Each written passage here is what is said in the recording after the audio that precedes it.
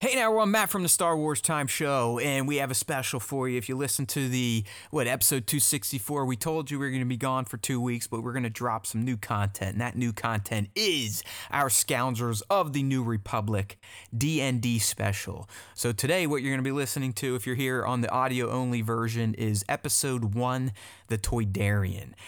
Just be aware that we'll be releasing our first ever recording, Episode 0, The Escape, next week. So if you like what you heard here and you want to kind of learn how our characters got to Tatooine, make sure to tune in to Episode 0, The Escape, when it releases on our podcast platforms and youtube.com/Star Wars Time Show.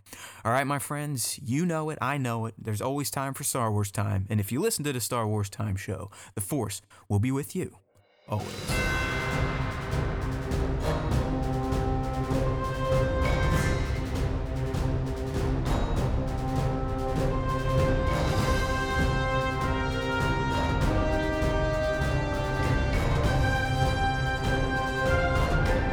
Hello, everyone, and welcome to the first, I guess this would be the first official episode of the Star Wars Time Show D&D Extravaganza.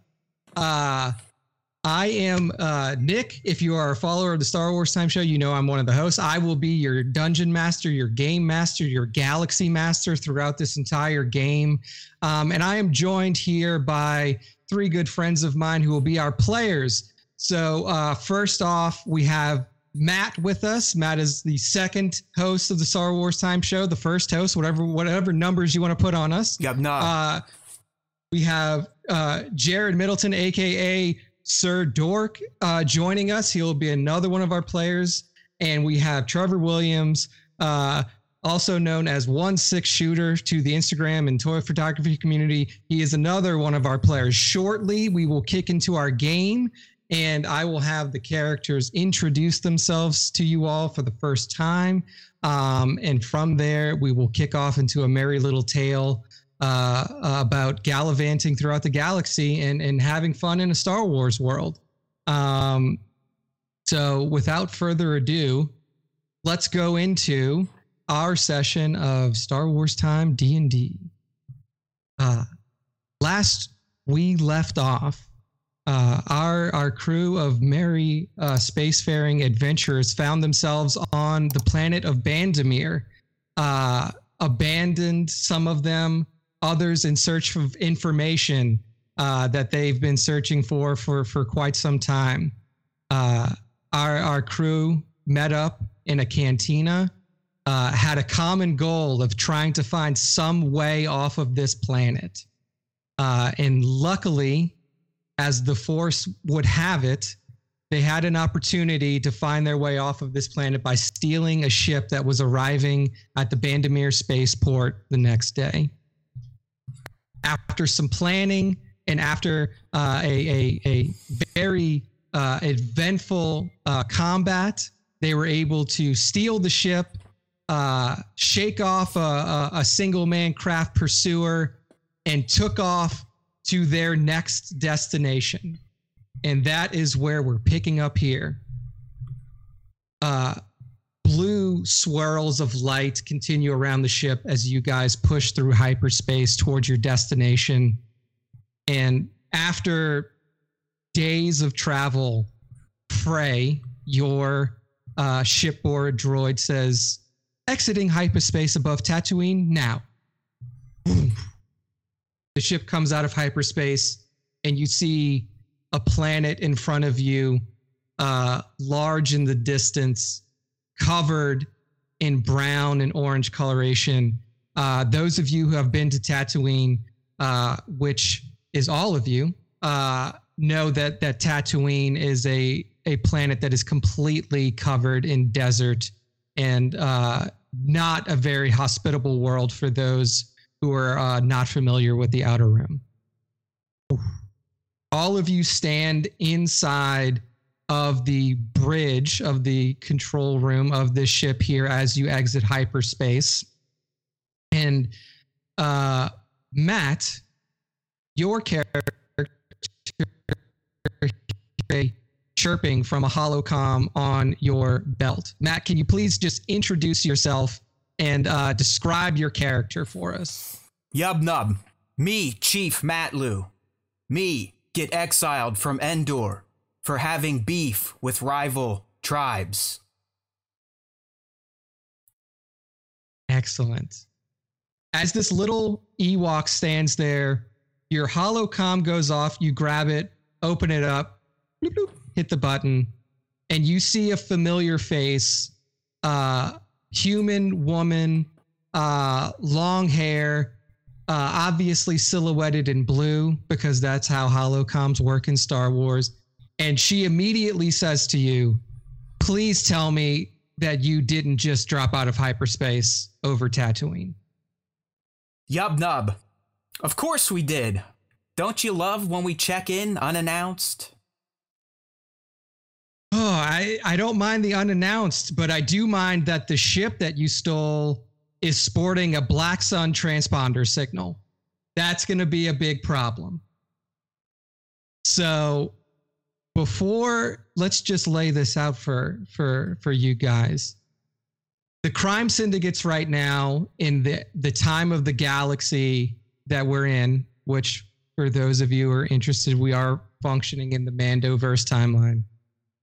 Crime syndicates operating in the Outer Rim don't even really need to hide themselves anymore. It's basically the Wild West in the Outer Rim. Seeing a ship that appears over Tatooine with a Black Sun transponder signal, not that big of a deal. It is a big deal when it's not being piloted by somebody from the Black Sun.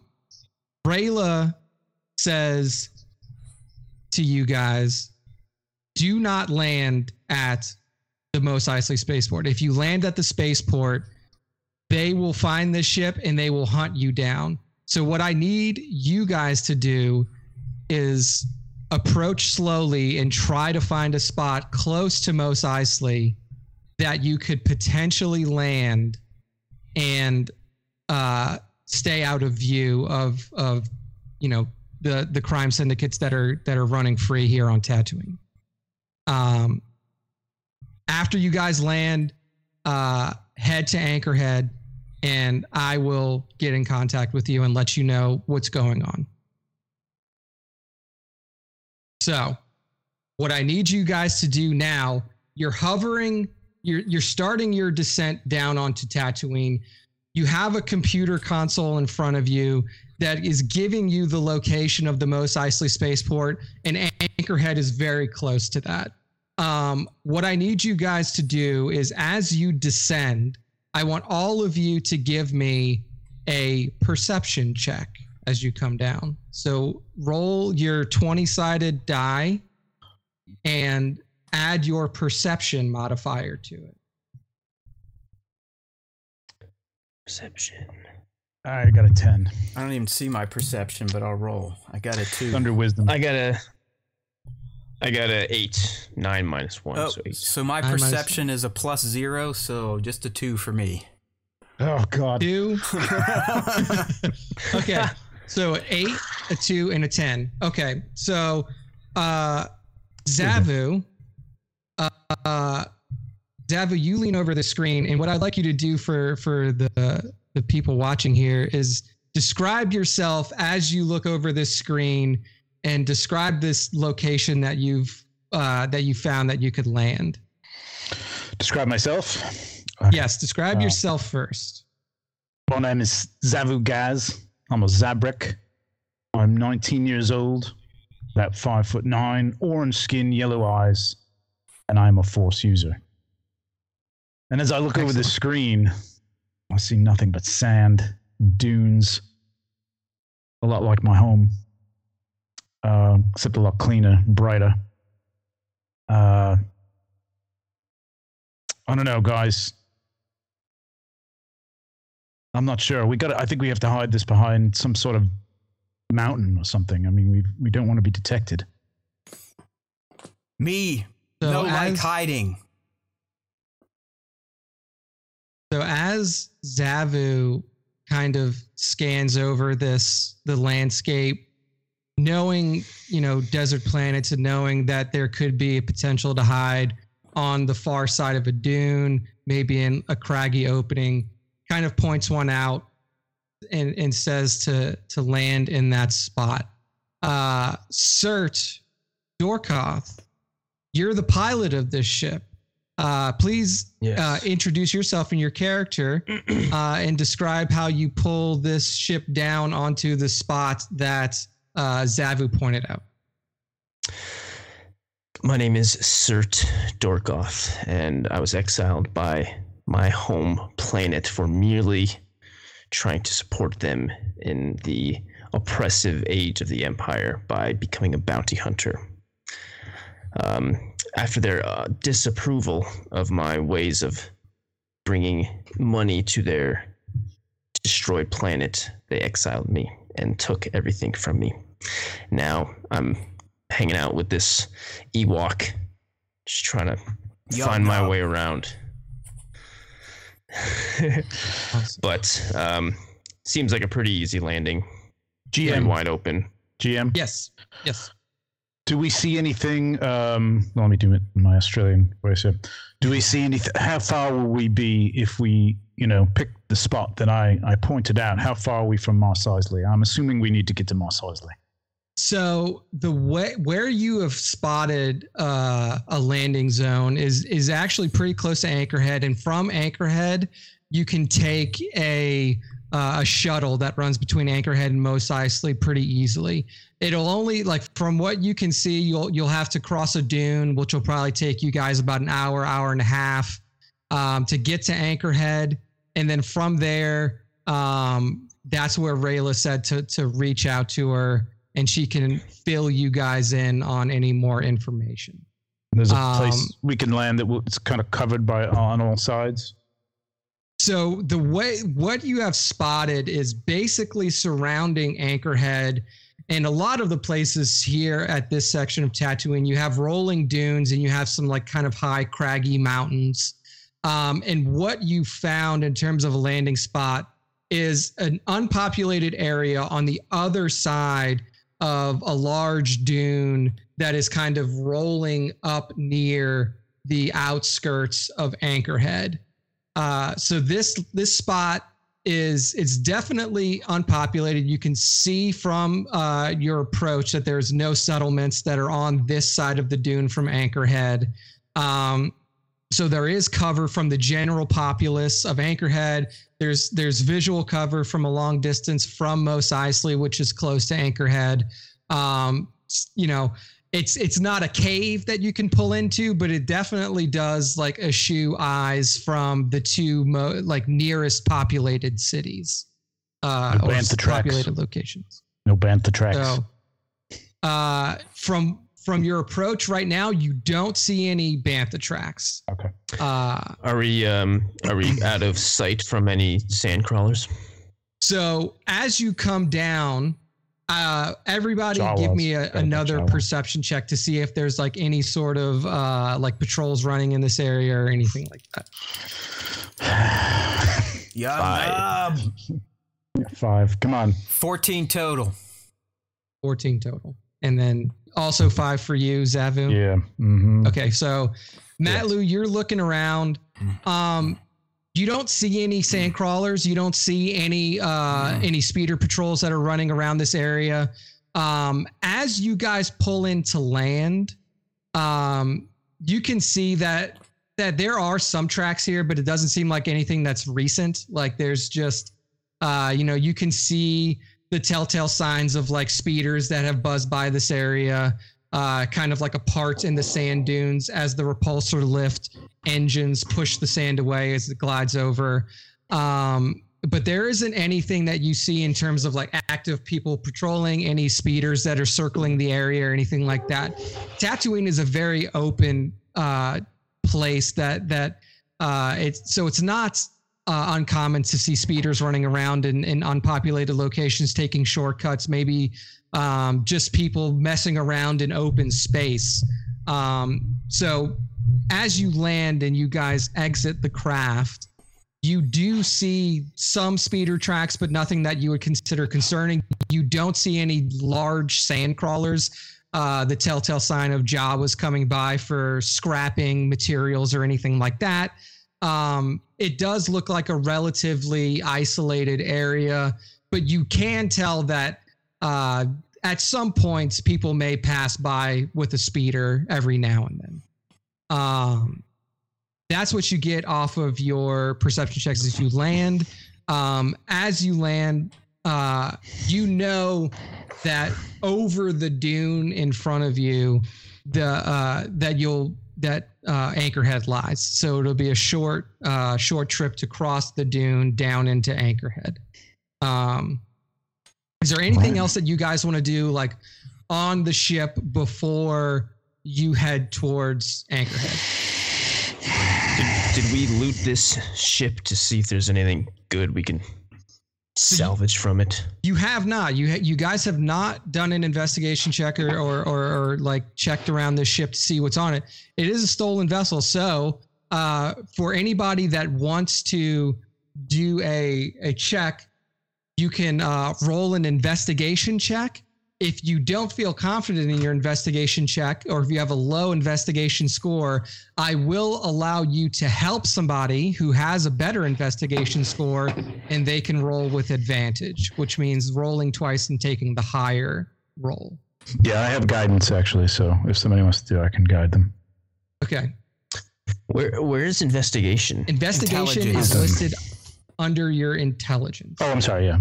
Oh, right there. Okay, I've got +2, so that's not too bad. I think you should take the investigation. I'm totally gonna. Yub nub. There's probably I just need to hit the head before we hit the trail. That's all Matt Lou needs to do. Drank too much. So Matt Lou hits the refresher in his quarters on this ship, while Cert, you do a thorough sweep. So Cert, roll with advantage, and then also Zavu, you said you were going to give him guidance. Is that correct? Yeah, I'll cast guidance. That gives you a D4. Add that to your ability check.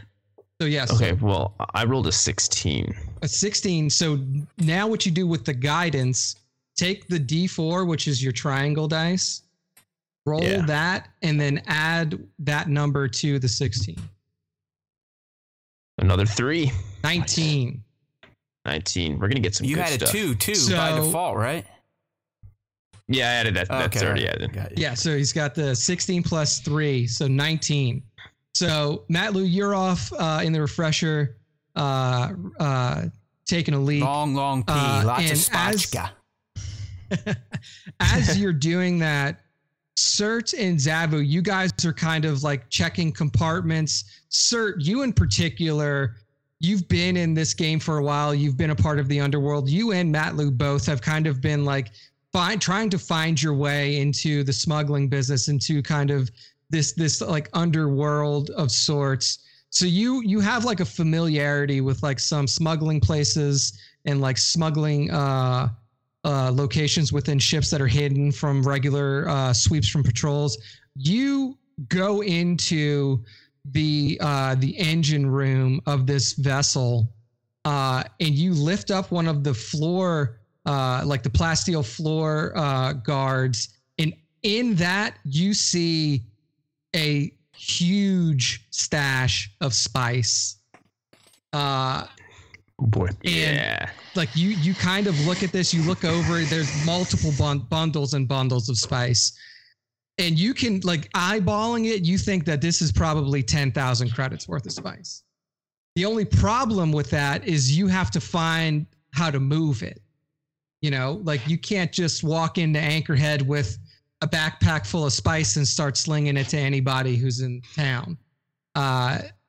It is definitely a discerning type of like, who can I sell this to? Also knowing that this is Black Sun spice from a ship that you've stolen. It may lead you to believe that the Black Sun may have an interest in finding this ship. So getting this transponder codes fixed quickly is probably of utmost importance to you guys. So so there's no way to shut that off. We can't stop that from. So the transponder signals on this ship. I mean, right now you've already kind of flashed it, and luckily Rayla was able to divert you guys. Now that the ship is powered down and you guys are off of it, you won't be sending a transponder signal. Okay.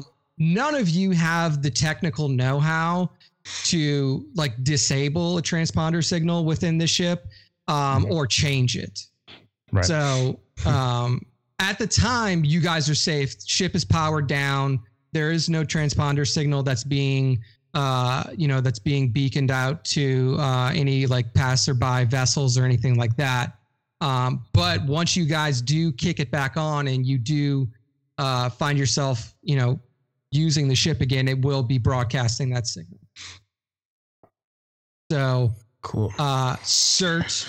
So Matt Lou, go ahead, Zavu. Did Sturt just find the spice, or am I with him, or have I? So you're with him. Like you guys are are kind of going throughout the vessel together to see if there's anything of value. So you two both kind of found this together. Like Cert, you pulled up this plasteel floor guard, and Zavu, you're standing like right over him as he's like finds this little smuggling container. So you guys both see it. Matt Lou, as you come out of the refresher, you kind of, you're walking around, you look for, and you see them in the engine room, kind of huddling over this one space. And as you walk in, you see this too. You see a stash of spice, and now you kind of know, like, okay, we didn't just steal a ship. We've stolen a pretty hefty amount of spice from the Black Sun. And these are in crates? Yub nub. Matt Lou knows spice. Matt Lou loves spice. Matt Lou find We're selling how this to sell spice. Don't get any ideas. Cert, Okay. you know me. Selling. We will get rid of this selling stuff. the spice. Matt Lou and spice it's go spice together. or credits. Right. So We want credits. Zavu, in this moment, what are you feeling here? Because I was gonna get Cert and Matt Lou, they're kind of running together. They're both definitely like more on the seedy side of things. I wouldn't say that they're bad guys, but they're definitely like trying to make their name in the smuggling game. For you, as somebody who's followed a different path in life, when you see this stash, like what's running through your head? Just my thoughts. Yeah, like what's kind of running through your head? Do you have any? You can also, like, if there's something that you want to say to the group, you feel free to voice your opinion Zavu, as well. spice good for mind. Keep clear. I've got a direction, and I know that's going to divert. I'm a little conflicted about this. Spice is not good. We Like my should sell travels.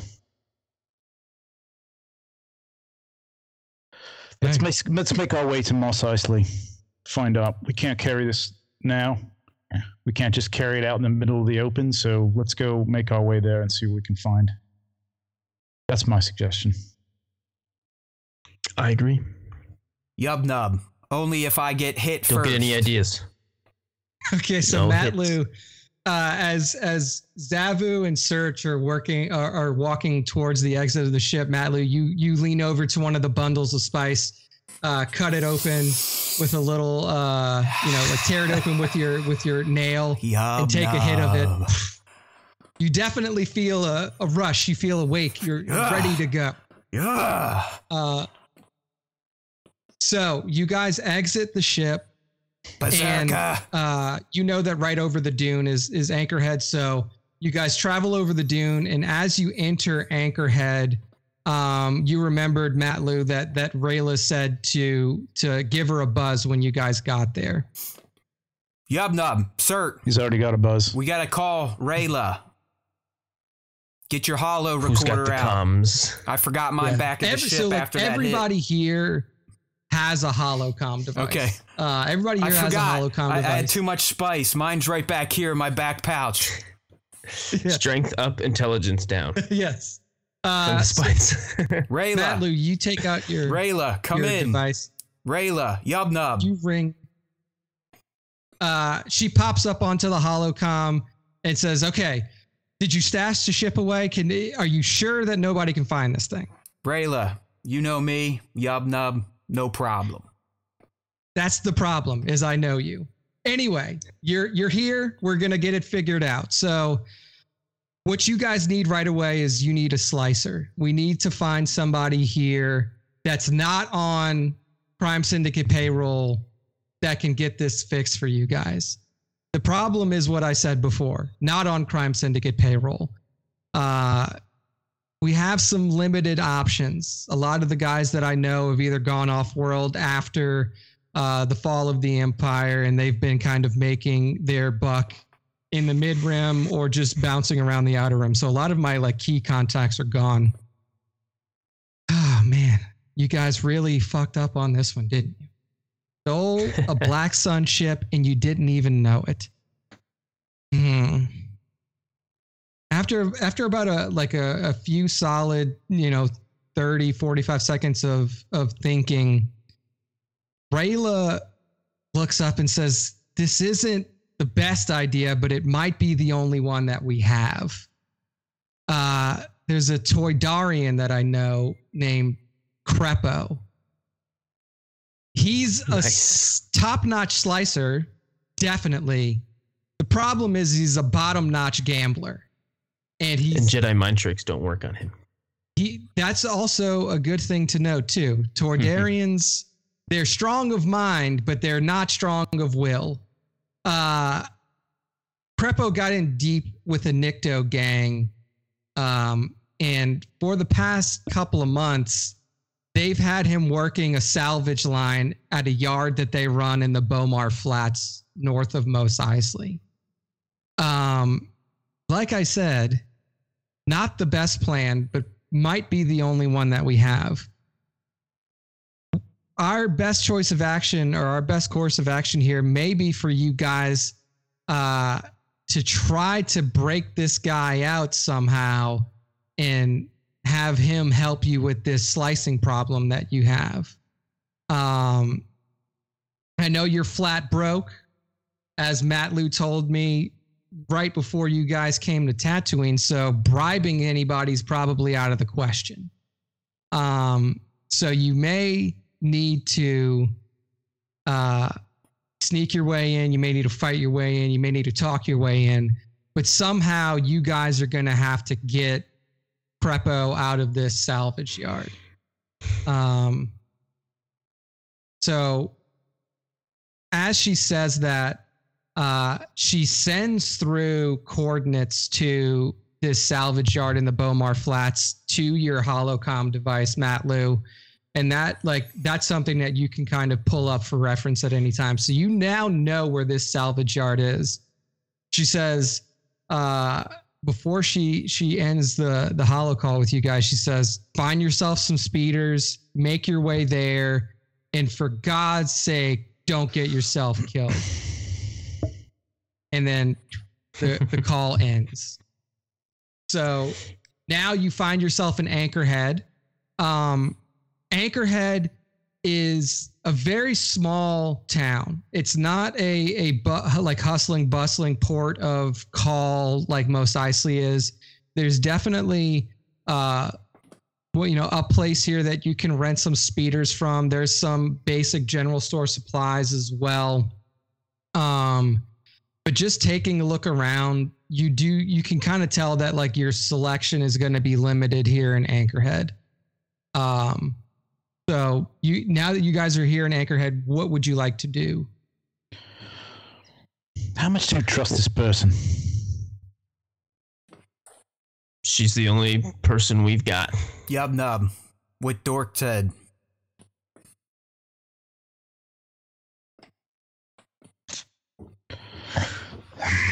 There's probably a good cantina around. We can figure out maybe what to do with this spice. Maybe get us some cash, some credits. I don't think we want to be telling anyone we've got any spice anywhere.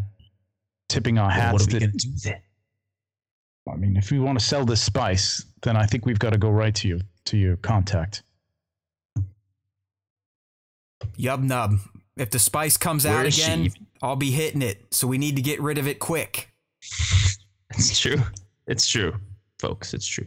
So as of now, you guys, the spice is still on the ship. So like you guys didn't bring any with you. Yeah. Yeah. So the spice is Unless still you on the did, ship. Matt Lou. He's still Like got a something little on in his your upper pocket. lip. Yeah, no. Thank you, Zavu.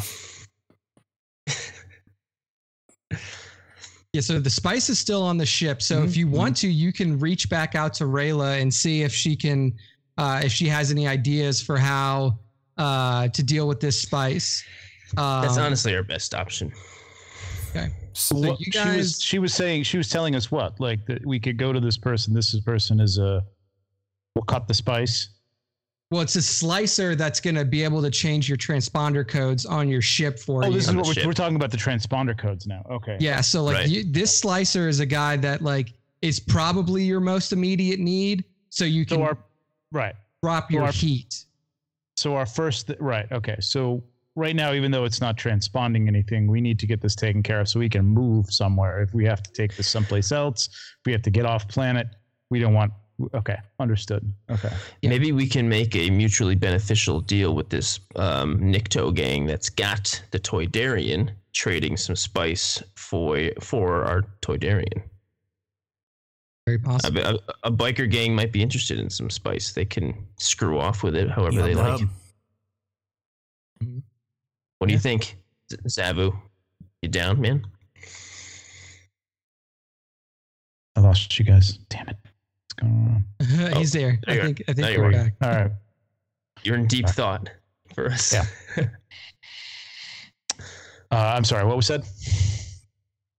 If we try to create a mutually beneficial deal, trading some of our spice to that Nikto gang to maybe get our Toydarian, trade some spice for a Toydarian, maybe they'll be into it.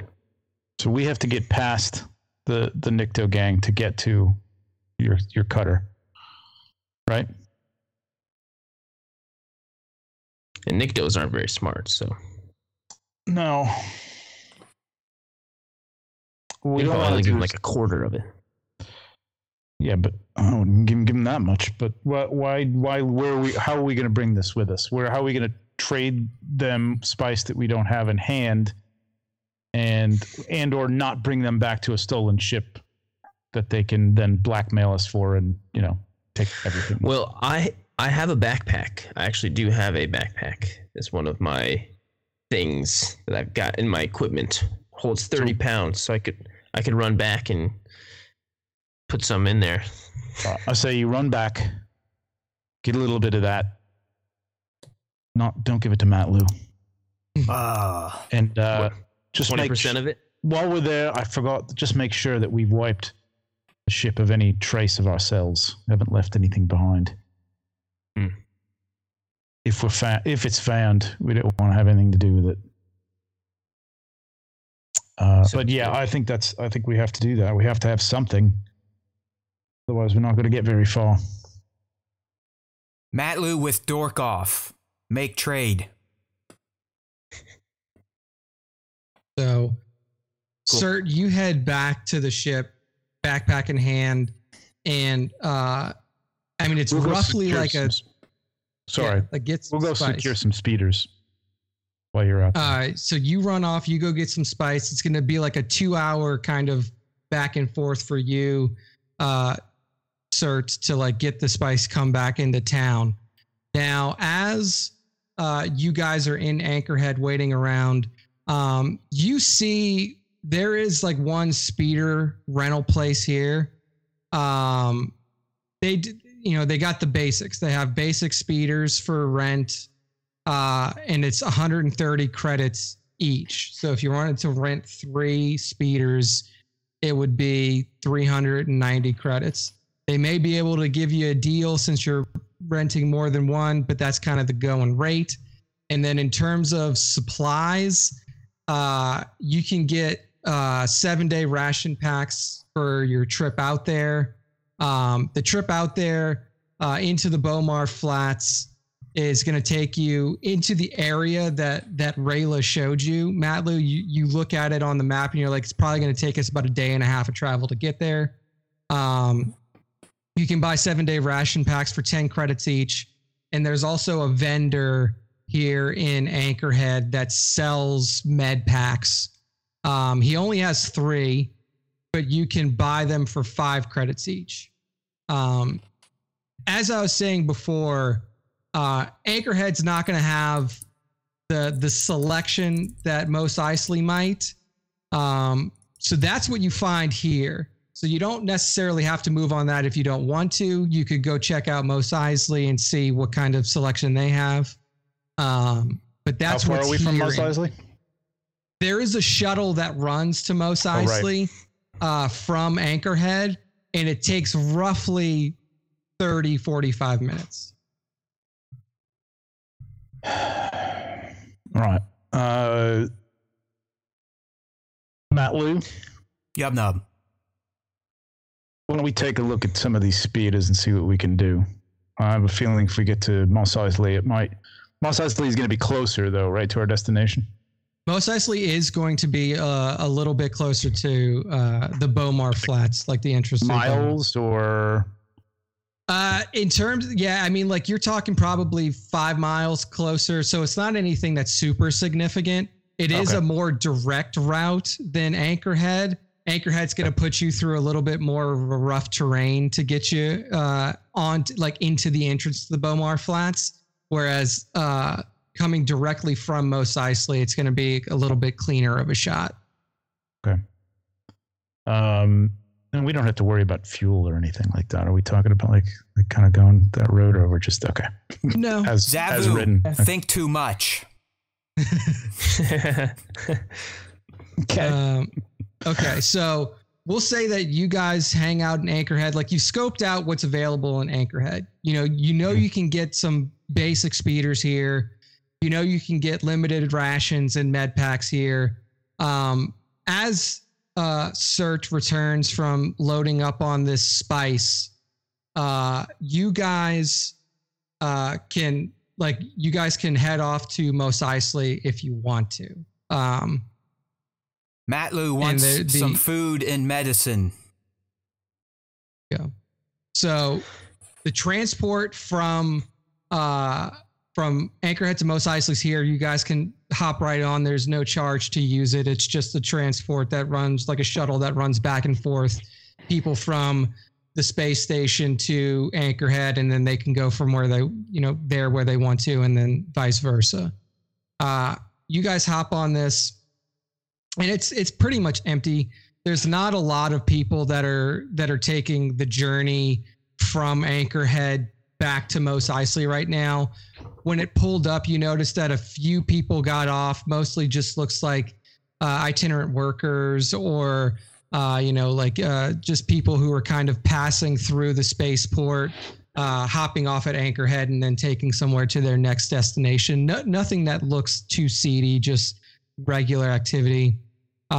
You guys sit within the patrol craft or the shuttlecraft that takes you back to Mos Eisley. And as you get there, this is kind of where the hustle and bustle is in this area. You see multiple speeders kind of passing along the sand roadways.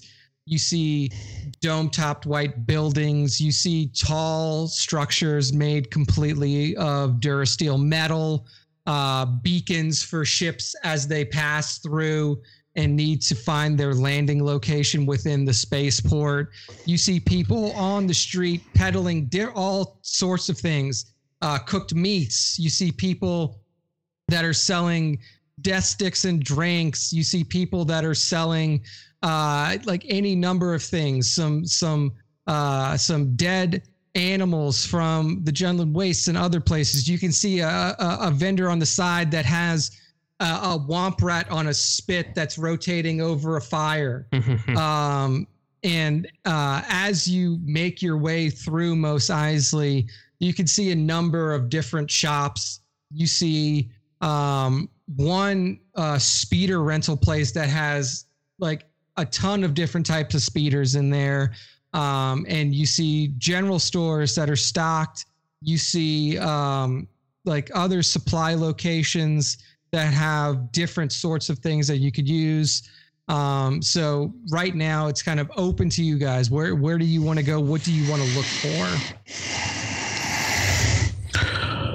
Well, I mean, before we go any place, we should eat, right? I mean, don't know what we're going to eat again. Matt Lou is hungry. All right, Matt Lou is hungry. So let's find ourselves Too a much cantina. spice. Let's do it. And grab something Matt to eat. Lou, you've been on this spice now for about 3 hours, 3.5 hours. You're getting towards the end of the hit that you took last time, and you are starting to get the munchies a little bit. So you guys find the Mos Eisley Cantina, the one that's almost directly attached to the Mos Eisley spaceport. As you make your way in, you see the droid bartender behind the bar kind of just acknowledges you with a nod. There's open tables around the side. And as you guys sit down, a server droid rolls up, single wheel, and as you sit down, pulls up to take your order. What would you guys like for refreshments? Jawa juice. For me. Matt Lou needs grilled womp rat and glass spotchka. I thought you guys ate everything raw. I'll have 2 of those, one womp rat, and I'll take also a juice. Okay, so you see the server droid. He doesn't have anything that he's writing on. He's just, you see his eyes kind of as you put your order in, and he acknowledges you and rolls off. And within a minute, rolls back around the bar with your drinks, a Jawa juice for Cert, spotchka for Matt Lou, and Zavu, you wanted a Jawa juice as well? Or yeah, are you getting sure. Mm-hmm. Yeah, a Jawa juice for Zavu. You guys hang out there. You kind of look around the bar. There's a mix of different denizens in here. You can see Rhodians, you can see droids, you can see humans. Like a ton of people come through this cantina every day as they come and go from the Mos Eisley Spaceport in Tatooine. If you would like, we can skip right to your meal. Or if you guys wanted to like search for any sort of information, you could do that. Do we see any Nikto?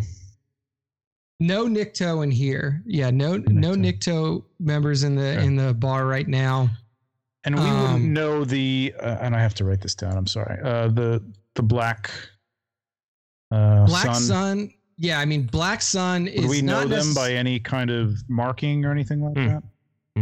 Right now, they don't wear like outward like signs of like gang, like being in the Black Sun or anything like that. Okay. So it would be hard to spot them, especially since in the Outer Rim right now, it's not really under control of by one particular crime syndicate. Like all of the crime syndicates right now have kind of agreed to like not really fight within their groups with each other right now. They know that there's a ton of money to make in the Outer Rim right now. There's the rule of law after the fall of the Empire and during this transitionary period where the New Republic is kind of finding its feet is just gone. Like it's up in the air. You can see that essentially each planet is kind of governing itself the best that it can. But there is no like particular outward way of noticing if somebody's Black Sun or not. Do we notice if anybody's looking at us or? Make a perception check. Everyone looks at Matt Lou when he out. That is. You don't see Ewok too often in Tatooine. Perception. 16. 16. As you look around the bar, I mean, you see people kind of making sideways glances. A lot of people here have never seen an Ewok before. Yub nub. the way that Ewok culture works is that you basically stay on the moon of Endor and you don't leave unless you are forced to leave, which Matt Lu was. So a lot of these people are kind of like trying not to make it noticeable, like not directly staring at Matt Lu, but are definitely like walking by, giving sideways glances, looking inquisitively across the cantina at him as he's sitting down at the table that you guys have. Yum. You do nothing threat worthy. Just looking at him. Like you do notice that like every now and then somebody's glare will linger a little bit longer, but it doesn't seem like anybody's clocking your movements so far. I'm assuming you guys I rolled have an 8. Sorry. I rolled an 8 for my perception. Yeah. So yeah, I mean, you kind of catch the same thing. Like every now and then you'll see a glance over at Matt Lu, but nothing that's like that would intimidate you or like make you think that somebody's like actively keeping an eye on you.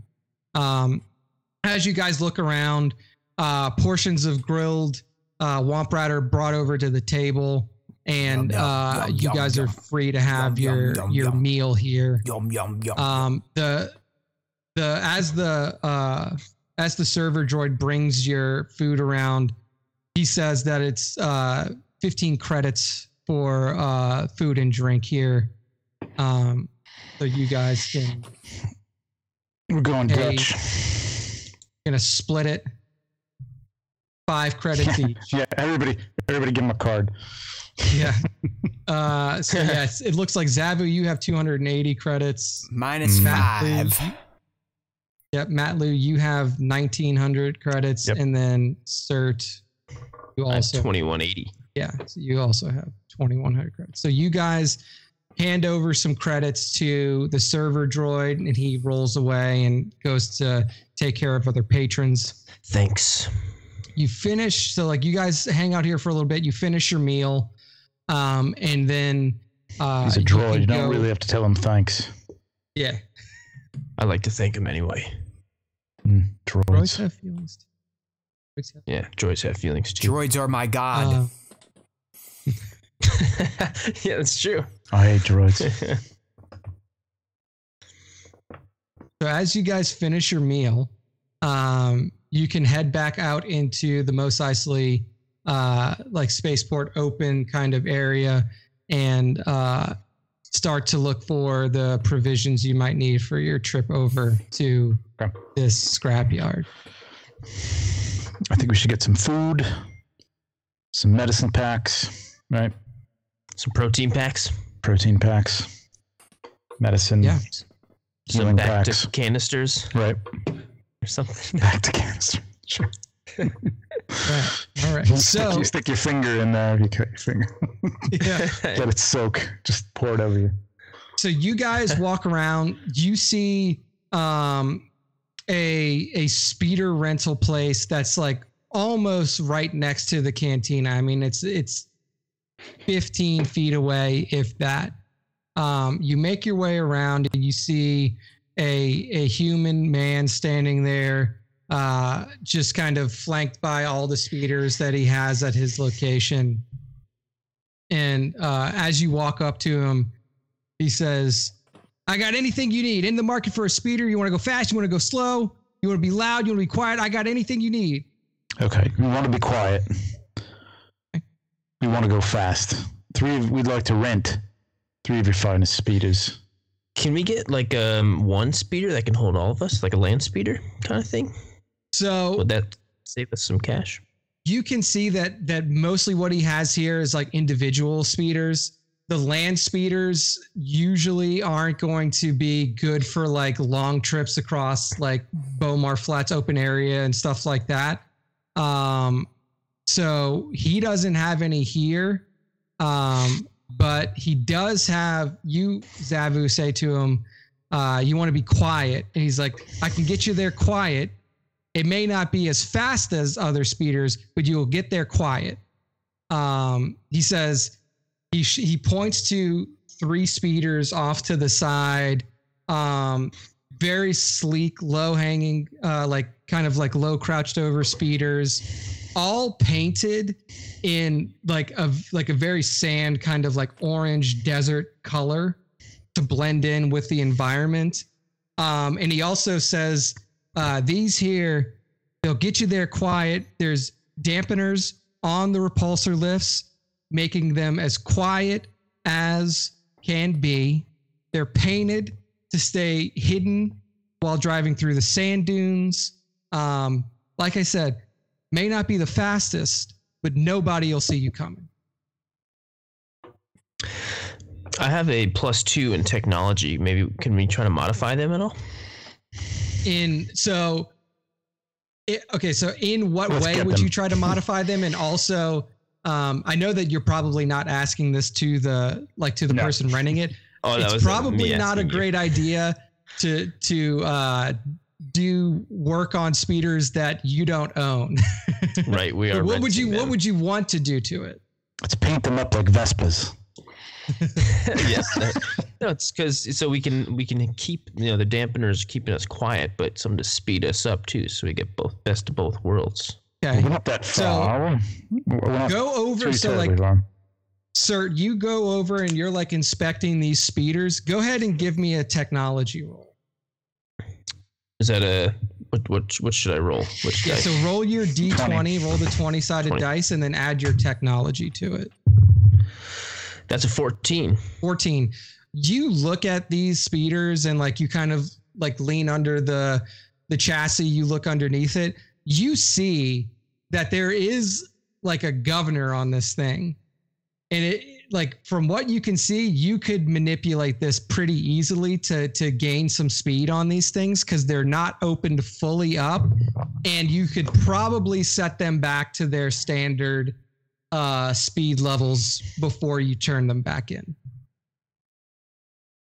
All right, let's do it. Well, how many days do you think we're going to be? Are we renting these per day or? So it's 150 credits to rent these stealthy speeders, and that'll just be like that's basically like rent for a week. Essentially, like it would be like a longer term rental. You know that based off of what Matt Lou says from the travel time from Mos Eisley to this junkyard where you have to go get this guy is probably like a day and a half's journey. So you would still be like under the time period for a standard rental if you guys were to just make the trip and then bring them back. 150 a piece. A piece, that's yeah. I'll tell 150 you what, a piece. I'm talking to this guy. Okay. How about 100 for all three? Give me each a. Well, hang on. I'm sorry.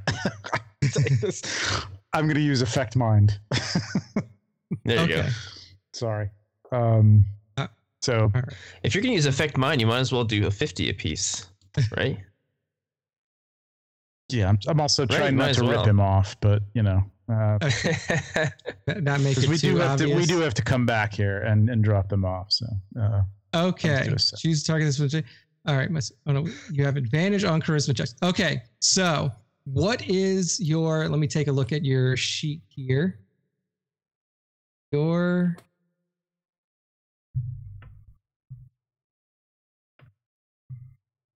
am I looking for? Charisma? No, yeah. So like basically I have to roll a wisdom saving throw. Right. And I believe I have to roll it against your like spell casting, which your spell casting right now is your wisdom. Mm-hmm. So you have a +4. So basically he's got to roll a 12 or higher to save. You got this. So you reach out to affect his mind, and you can tell that like he kind of like he almost has like this look of like he gets like a slight headache, but he shakes it off. So like that your affect mind didn't hold on him. Mm-hmm. So what you do now is you can make a flat persuasion check. Okay. So that's a different thing than just persuasion, right? Like you have to do. Yeah. So you just like if it would have succeeded, if you would have like successfully affected his mind, you would have had advantage on this roll. But because it failed, you don't have advantage. Yeah, that's an 8. Okay. So he looks at you and he says, 100 credits for these bad boys is not going to cut it. You know, if you want them cheaper, I can get you some basic speeders, 115 each. Not going to be as quiet, but it'll get you there for sure. All right. 150. We can handle the 150. All right, we'll take these. Okay. So you guys rent these speeders. They're yours to take. Is there anything else that you're looking for? You said you were looking for like ration packs and stuff like that. Med packs. And potentially some med packs. Okay. So you like are kind of like putting along in your speeders that you guys are renting through the streets of Mos Eisley. You come across a general store. And actually so like there's subtracting our credits here, right? 150. Yeah. So you guys can subtract 150 credits from your total. 150. Okay. All right. You guys see kind of like a lean-to that's set up, and you can see that there's like a ton of different stuff there. There's protein packs. There's day rations. There's dried meats and food. You can see hanging from Matt Lou love meat. The pole supporting. There's just like some meat hanging out there drying as well. There's a Rhodian that's kind of like working behind there. And as you walk up, he just leans over and he says, protein packs, 10 credits each. Have as many as you want. Dried meats, 5 credits for a pound. So you guys can, there's a ton of different stuff here. Is there anything in like particular that you're looking for your rations? Is there any benefit that like the dried meats have over the protein packs or anything like that? Not really, no, because they're both going to give you just like the sustenance that you need to get it. I will say that the dried meats are a little bit more bulky. They're not as easy to transport. Price wise, that's why they're a little bit cheaper, because they are like, a little bit harder to store. They're also not going to last as long as protein packs. If you buy a protein pack, you don't use it, you can hang on to it for longer. The meats will probably spoil a little bit faster than the protein packs as well. So those are kind of your trade-offs there. Okay. Let's go with the protein packs. All right. They've served us well in the past. Makes sense, but I like meat. Let's get him one. Let's get him one dried meat. Oh, yub nub. Okay, so you guys pick up. You can pick up a 7-day pack of protein. For the group? Because Zavu is getting a little low on credits here. But basically, the way that'll break down is you can get a 7-day pack of rations for 10 credits each. If you want to do that, so you can save a little bit more if you buy them in bulk. And then a pound of dried meat for Matt Lou. So you guys, 7-day pack of rations for each person would be 10 credits. And then Matt Lou, if you want the 7-day pack of rations plus a pound of the dried meat, it'd be 15 credits. All right. I'll buy a You guys- 7-day supply. Zavu spot. Zavu spot, Matt. Sorry. Zabu's got way less cash than you. Yeah. How much, Matt? Matt Lou's 15. You owe 15 credits, Matt Lou. Yub nub. And then last thing for you guys, y'all were looking for med packs. There is actually what you see here is very interesting. It's like a vending machine with med packs in it. You guys don't even have to go up to a person selling them, and it's in there. you can pick up 10 med packs for 5 credits each. So it'd be 50 credits for 10 med packs, which is like a discounted rate. You can buy them off individually for like, what is it? It's like 7 credits per med pack if you want to. Or you could get the 10 pack for 50. I'll get the 10 pack since Zavu got us. Me like the bulk rations. buying, like Costco on Earth. All right, so you guys pick up 10 med packs for how many credits was it? 50 credits for the 10. Cert have deep pockets. For now, starting to, And these Get a little are low. standard med packs.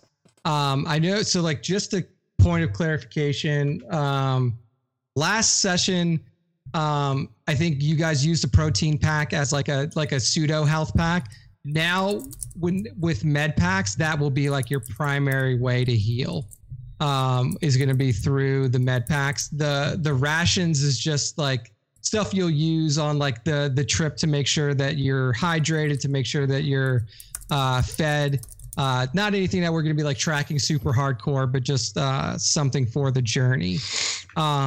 So as you like guys subtract make one of those a day or something like that, or yeah, it would be one a day. Okay. As you guys make your way through the rest of the the area around Mos Eisley, you do spot something that seems pretty interesting. There is like a one-time use mini stealth probe droid that is essentially like, call it like a foot, like about a foot tall, and very thin. It flies. And you can buy one of those if you guys wanted to for 25 credits. Matlu will step That sounds up pretty cool. and buy droid. Okay, so Matlu, you Thanks, have Matlu. a mini stealth probe droid at your disposal. You guys have everything you need now. You have your speeders, you have your rations, you have your med packs, you have this little probe droid. You are now free to head off towards your destination. So you guys hop on your speeders and you break off towards the Bomar Flats. Ride it like a bantha. Ride it like a bantha. Like the speeder salesman said, these aren't the fastest speeders, but you are very stealthy. You still are making good time. So what I'm going to need from you guys in terms of the travel is, for your first day of travel, go ahead and give me a survival check. Now, what you can do again is you can assign one person to make the survival check, and if the others are helping, you can make it at advantage. okay. I have -1 for survival. I'm so- +2 on survival. I'm So 0, so Zavu. Okay, so all right, David, you can All right. make this at I'll roll for advantage. everybody. That is 20, 18. 18 plus 18 plus 2 is 20. Yeah, 20, yes. Sweet. Very We're good. not a surviving. natural 20. 30, So 20. Sorry. as you guys are going along, Zavu, you're in the front and you're kind of just like keeping eyes out. The Bomar Flats are, as their name describes, super flat. There's not a lot of topography that you need to go over to get to your destination, but you are flanked by like craggy orange mountain rock that is kind of enclosing these flats from the surrounding area. There's sand dunes that are far off in the distance.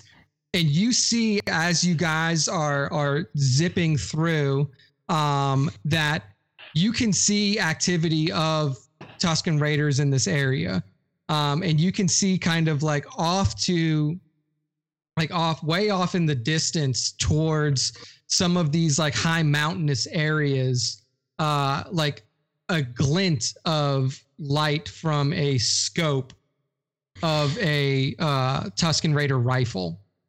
And you point that out and you direct the group to kind of like skew further towards the other side of the flats to stay out of range. And because you guys have the stealthier speeders, you pass by this little ambush point of Tuskens unscathed and unnoticed. As you guys go along, night starts to fall, and you kind of scout the area out, Zavu, and you see like a little kind of alcove where you guys can kind of pull off, tuck the speeders away, and spend the night there. Got my macro binoculars out, looking. Awesome.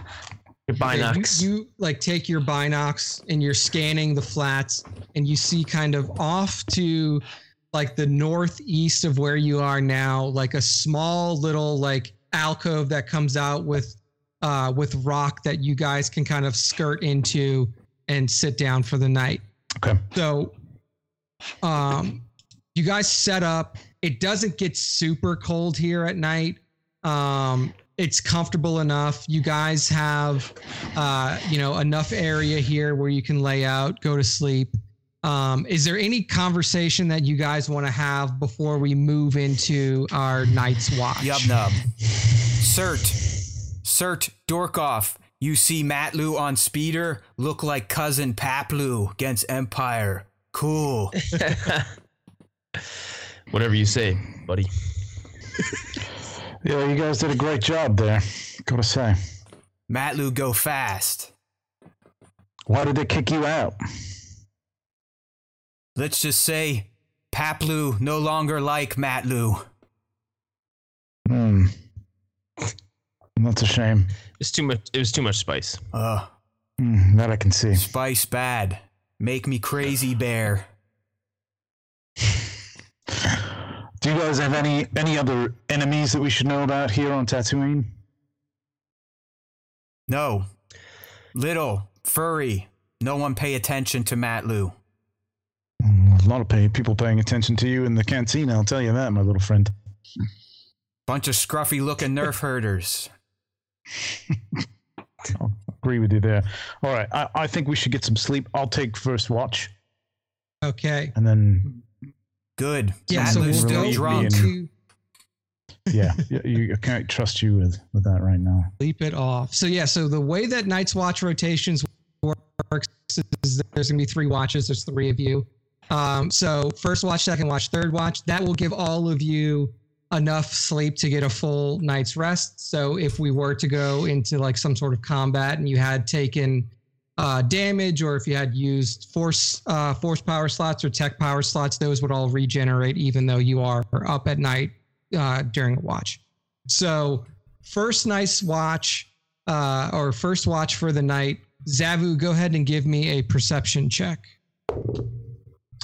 Is that a 9 or a 6? Damn it. Hang it.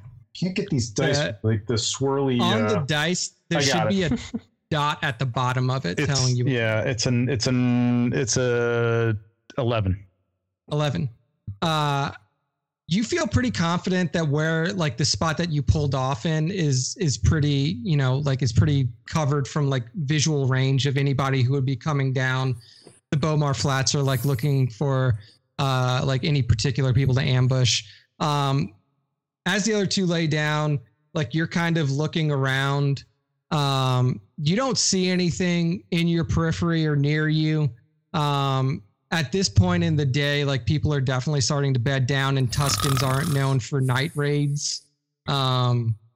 So pretty safe on first night's watch. Okay. Who is going to take the second watch? I'll take second watch. Okay, Cert, you take second watch. So same thing. Go ahead and give me a perception check. I love Matt playing sleeping. That's perfect. I got 6. 6. Okay. Sir, you're like yeah, you're up and you're, quote unquote watching, but it's been a long day for you guys. It's, a lot of travel. You had to do 2 trips over that That's true, I did. Over that sand dune to go and get the spice and bring it back. You guys had a long travel day on speeders through super hot sand. So you're dozing off. Every now and then you hear like a skitter off in the distance, wake up and you see like a womp rat running off to the side, or you see like a little desert lizard kind of scurry into a little hole that he's dug in the sand for himself to keep cool. But you don't see, there's nothing that is encroaching on you as you guys have your watch. As you lay down, you kind of nudge Matt Lou to wake up for his watch. Yum nub. Dreaming of Chief turn, Nebbit. buddy. No good. Revenge dreams.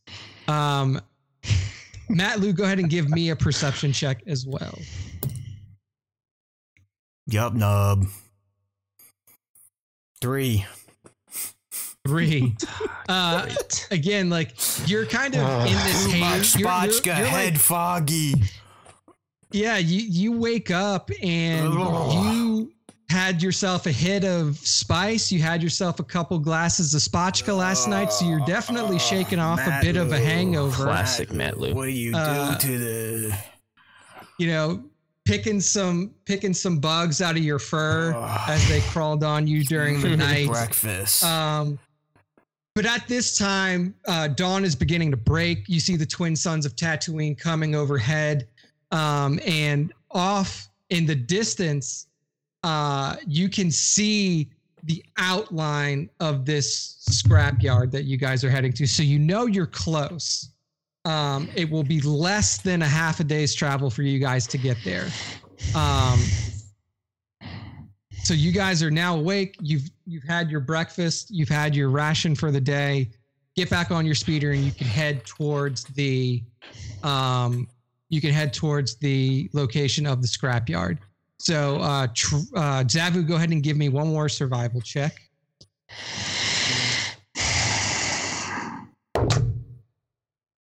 That is 17. 17. Nice. Excellent.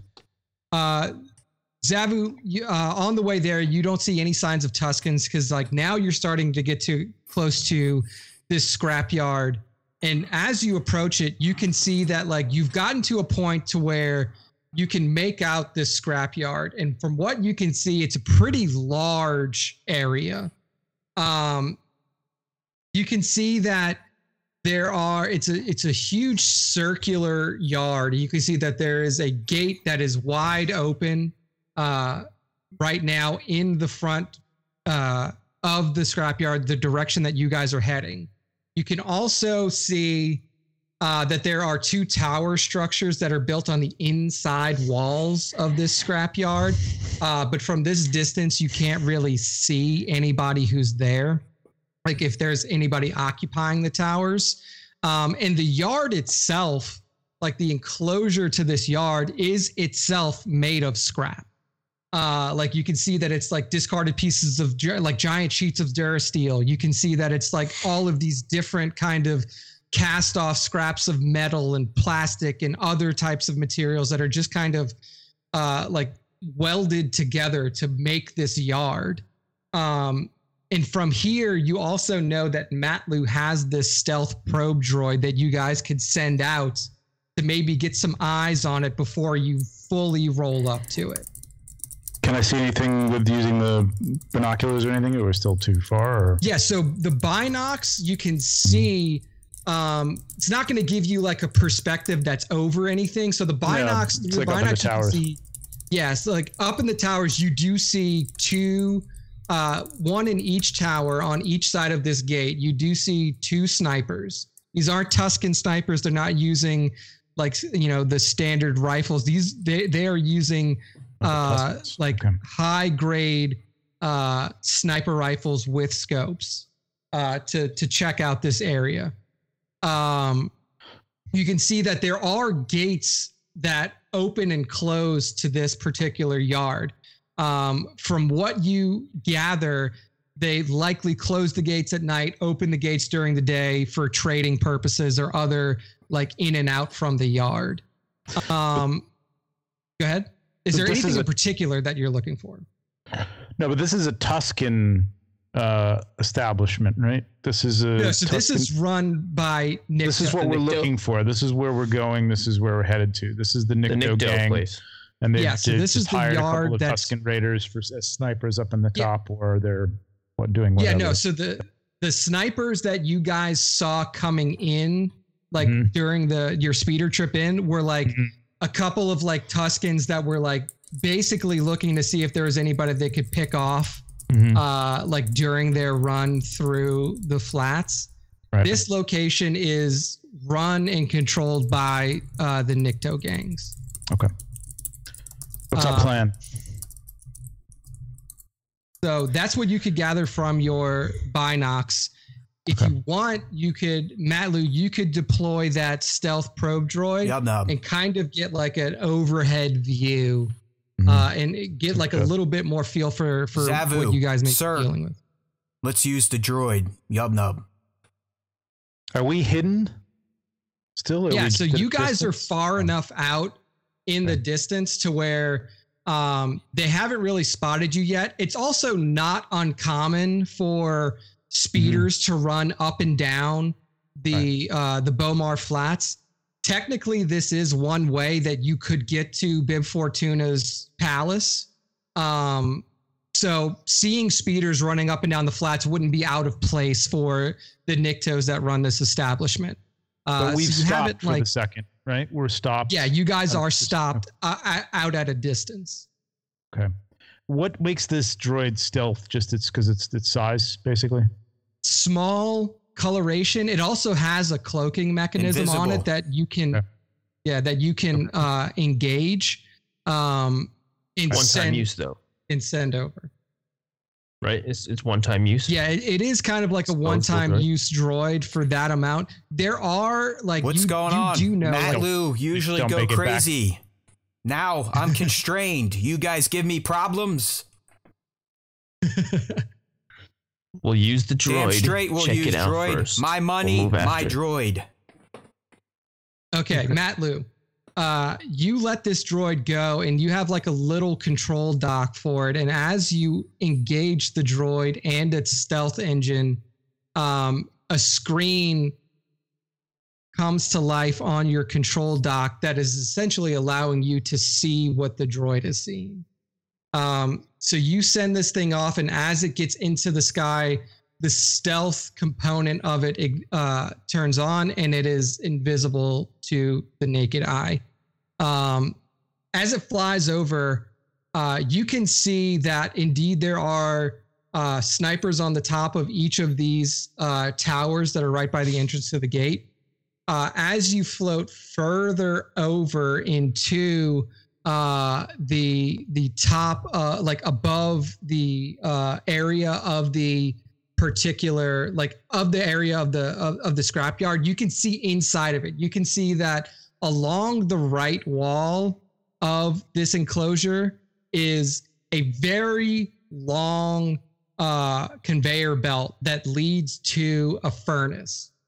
You can see a bunch of different, like at this height, it's hard to make out like individuals from this, but you can see people along this scrap line, like working, sorting through scrap, letting certain things go into the furnace. On the other side, along the left wall, is various other stations where people are forging metals. They're welding things together. They're like taking some of these scrap pieces and starting to either repair like speeders or repair droids that they could then like go and resell.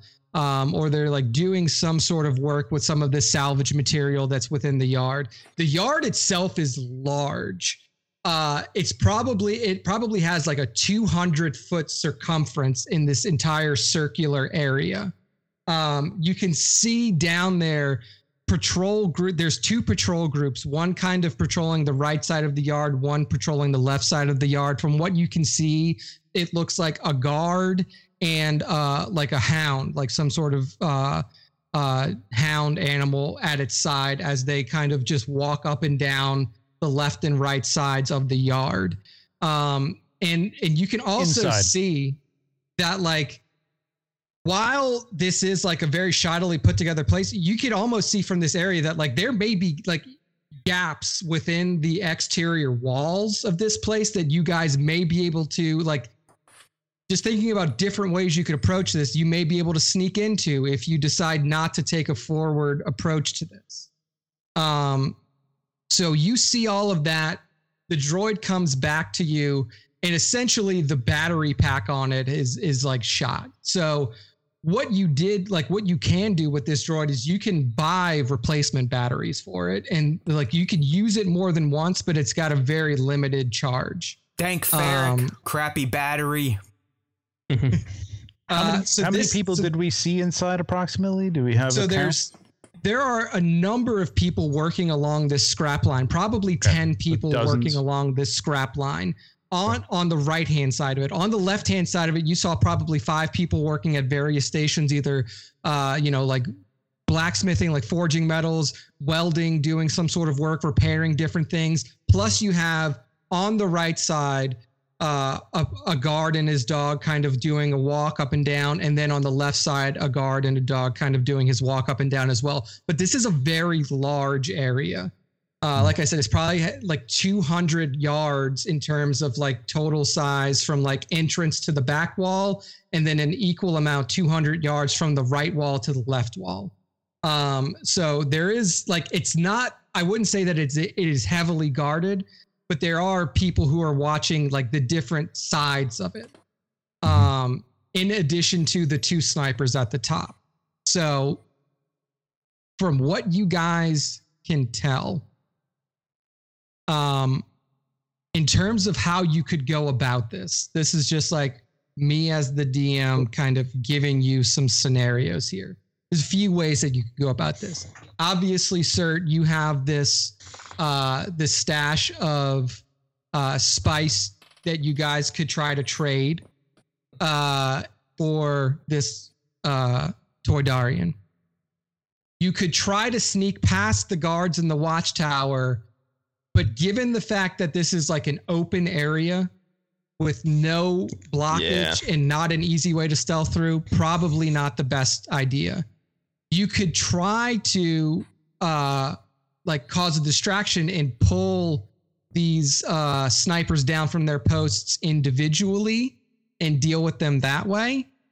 Or you could search around the compound, like I said, during Matt Lou's kind of like top-down view, to see if you could sneak into it, like through some of these openings in like the shoddily put together walls around the area. And there's also the possibility of you guys trying to talk this out with them and seeing if you could make some sort of trade for this Toydarian with the spice that you have. Matt Lou thinks usually go berserk, but since we use droid, I say we search for secret entrance. I mean, I feel like we got the spice. What else are we going to do? Matt Lou could like, keep spice, cert. I think keep that in your pocket. Let's I gotta go back in the Australian. Zavu, do you need to take your... Let's keep the spice in your pocket. Zavu, do you need to take break before we move? I'm fine for now, thanks. Okay. I would say, where do we know where this slicer is? Do we know where he is? Once we get in there, if we could sneak in there, how do we find him? I mean, if we're not talking to someone, how do we find him? So Rayla did say that he was working the scrap line. And based off of what Matt Lou saw on his droid, you know that the scrap line is specifically on the right side of the wall or of this, like of the enclosure. And you know that the scrap line kind of runs from the length of the wall all the way around to a furnace. And you could see, Matt Lou could see people working the line, but from the distance that droid was, it was very hard to make out like which one could be Crepo. But you do know that there is, like, if you found a way in from the right side, that you would be right on the scrap line. And then you could probably find him pretty easily from there. Toydarians are definitely an easy to pick out species. That's true. To the right. I do also have a detachable cybernetic augmentation hand that I can take off and help with unlocking stuff. So that could come in handy too. I do have that. There is, yeah. If there is an unlock that needs to happen. What's the plan though? We sneak in, and how do we get him out from the line? I mean, we've got two. I mean, are we? If we're not going to get into a scrap, then what's the plan? Use CERT net, capture him like rabbit, drag away. Net? I don't have a net. You're making things up. I think as far as the Toydarian goes, it'll be worth it for him to come with us, because then he just gets to get out of there. Right, but like speaking outside of if we just show up inside there, and he's working a line that's being guarded, at least on one side from where it is, like how do we just say, tap him on the shoulder and say, excuse me, Repo, would you like to come with us? Matlu, use blunt end of axe, knock out cold. I got an idea. That's the point. I got an idea. Are the guards around the outside wearing any type of uniform? Could we maybe confront one of them, knock one out, take the uniform, and one of us can sneak in and we know look like Nikto though, CERT. All right, they're all Niktos. They are all Niktos. Nobody's wearing a helmet or anything. Well, we've got no helmets. Nothing that's like obscuring their face. Right, we got two sand people in the towers outside. Zabu have space magic. Well, no, why not use that? The two people in the towers are Niktos as well. The Tuscans that you saw were like on your travel to here. Oh, okay, so they're not here. Okay, so there's two Niktos in the towers. Okay. How often I can use? That's just one per round, though. What did you want to use? No, I'm just thinking when we get up there. I'm just trying to make a plan here, because I can blind one, but I can't blind both of them. So we may not even run into the guards sneaking in, right? It's so. Yeah, I mean, like, is there a way around it that we don't have to go? I mean, how we get past them if they're at the front door? That's what the sneaking is. We're not going through the front door. Yeah, well, I mean, I guess we could try to be stealthy, but we're in the middle of a desert. I mean, and you're a little teddy bear, so like, how we? I think somebody should make a distraction, and then the other two can sneak in. I know that there's an animal handling under wisdom. If anybody has anything good with that, we can use that to maybe just get one of those dogs to make a scene. I have the guard dogs. Yes, I can handle a guard dog once we get in, but that's inside, right? That's inside. So basically, so Trevor, to answer your question, like the stealth angle of it, basically what the probe droid showed was that there are gaps in the walls around the exterior, and since the Niktos are used to like speeders kind of running up and down the flats. Well, they're not looking at the outside. They're literally like guarding from the inside, like prison guard. Pays attention. Yeah. So like if you guys were to essentially like ride your speeders past the scrapyard entrance and just like go past it, but then like kind of loop around the back, that would give you an opportunity to like search for gaps in these walls that you could potentially sneak in through that way. So that's one angle at it. Next time, Matlu no longer suggests stealth. Just go berserk. This take too long. So that's one potential angle at it. Your other is to try to see if you could like barter with the spice to get him out that way. You're not sure how that would work. I mean, that like spice isn't necessarily something that like you could sell to anybody and they'd be like, oh yeah, I can like resell it. Like spice is definitely something that is a part of like, it would be like if you were to walk up to a scrapyard owner with like with cocaine and be like, hey, can I give you this cocaine and then I can get my friend out? Like, like a little bit. Keep that in our back pocket, because we don't want to like let people know who we don't know that we even have this, that we're out here. Yeah. And you could try, and then you could try to like talk your way in, just say, like essentially like attempt to deceive the guards and say like, hey, I was sent here by somebody to essentially like get this guy out and see if you could like succeed in deceiving them and then pulling them out that way? I say if we can get around them, then I say we go around, drive past, come back around, loop back, and see if there's a way in. So Matt Lou's plan. Glad. Good. We made it. But what do we do once we're in? Is that when we cause a distraction? So I think we take an assessment from where we are and what we see and what's in our path, basically. So it's hard. Yeah, it is hard to tell, like, once you're inside, what you could do at this point. You know that these patrols are essentially like walking from the back of the compound to the front of the compound. That's what you saw on the cameras. But other than that, it's kind of hard to see like the situation on the ground until you get in. So is that what you guys are going to do? Try to like sneak in through the side walls? All right. So we're going to go around. Park. You guys take your speeders, you ride past the entrance gate, and like as you pass, you see that just like the people in the tower just kind of clock you as you drive past. They'll pay you no mind. They're very used to seeing people kind of drive up and down. As you like pass out of their visual range and towards the back of the scrapyard, you guys kind of stealthily come to a stop and get close enough to the wall that like, even if they were to turn around and look back, like the full 200 yards back over them, they're not going to be able to see you. The walls are too high, and like your proximity to the walls is in such a place where they couldn't see you. So everybody right now can either make a perception or investigation check. So that's your choice. If somebody doesn't feel like their numbers are high enough, one person can do that with advantage. I'll search. Mine are both 0. I'll search. I have a +2 investigation. Okay, so Zavu, you can roll it at advantage, and then Cert, you can roll straight. So you roll 1 and see what you get. That's a 17. And then perception, and then Cert, go ahead and let me know what you got. For investigation, right? Yeah.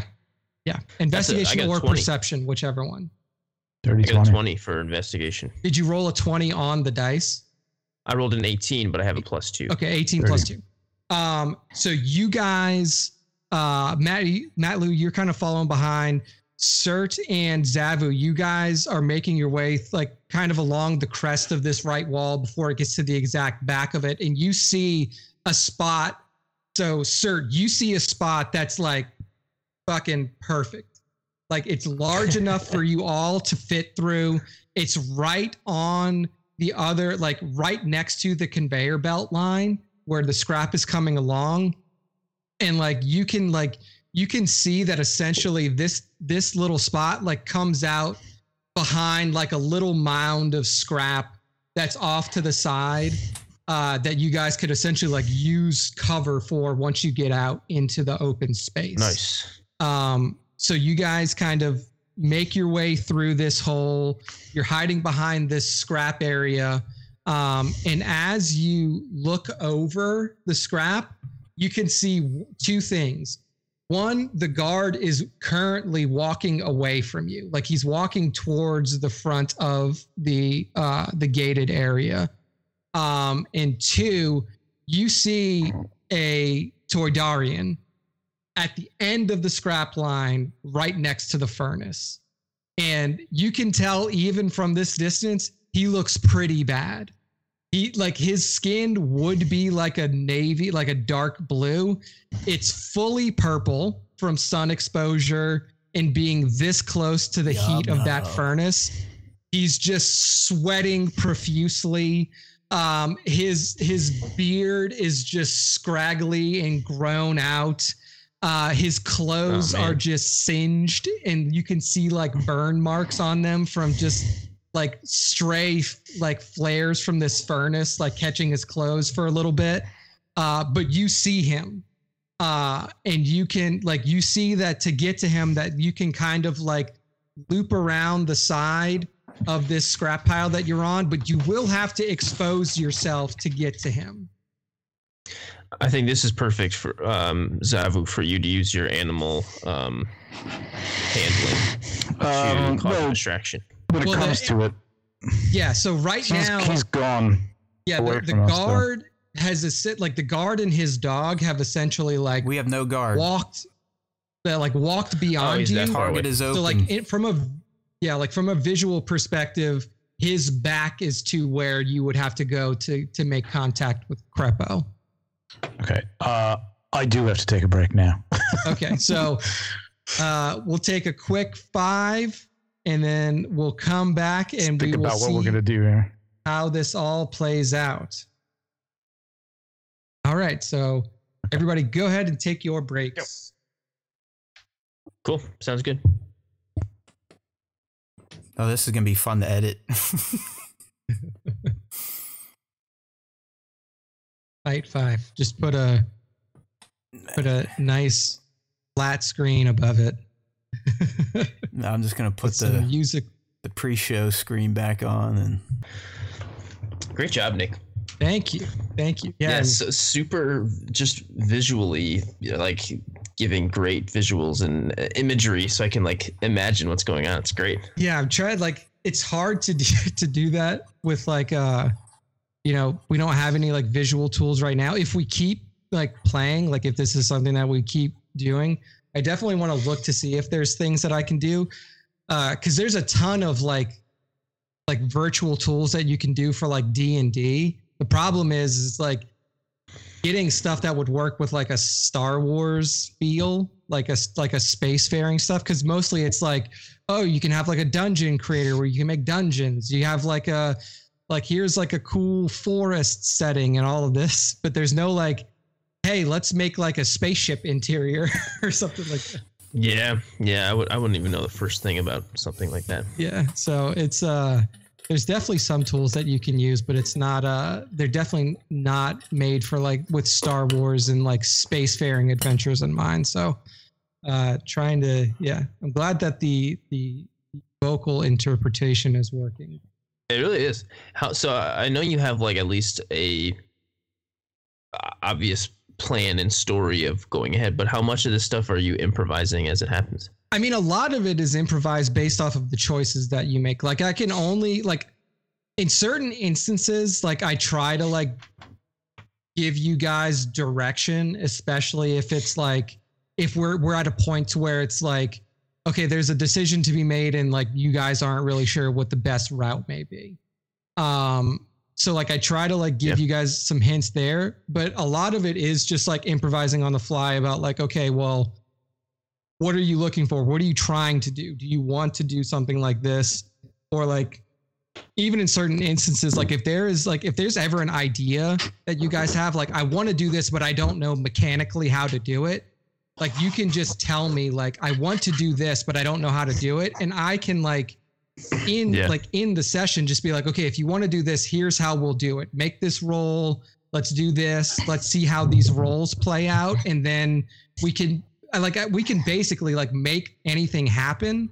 It's just finding the way to get there through rolls, through using movement and exploring different areas. So, I mean, up to this point, I have the whole session written out, and this one's gone pretty much according to how I thought it would go.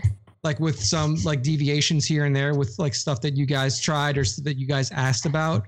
But yeah, I mean, you just as doing what I'm doing, you just got to be ready to fucking to improvise. All right. Yeah. Back. Awesome. All right. So in terms of battle when we get, because I mean, the first time we did that, it was pretty straightforward and there wasn't a lot going on. We're fighting in this episode. I'm gonna. But I know we don't have maps. Is what I was getting at. So yeah. So functionally, what we will do for battle is, because it's all theater of the mind, I will essentially direct you if you need to move in a certain way to get into range for any specific spell, or if you're for Jared, for you, if you're to direct you to get in range for your shots for your weapon. But it will be I will describe the combat setup, and then we will kind of go through combat in a normal sense, just with me describing motion and describing how you need to move on the field to be in the position that you want to be.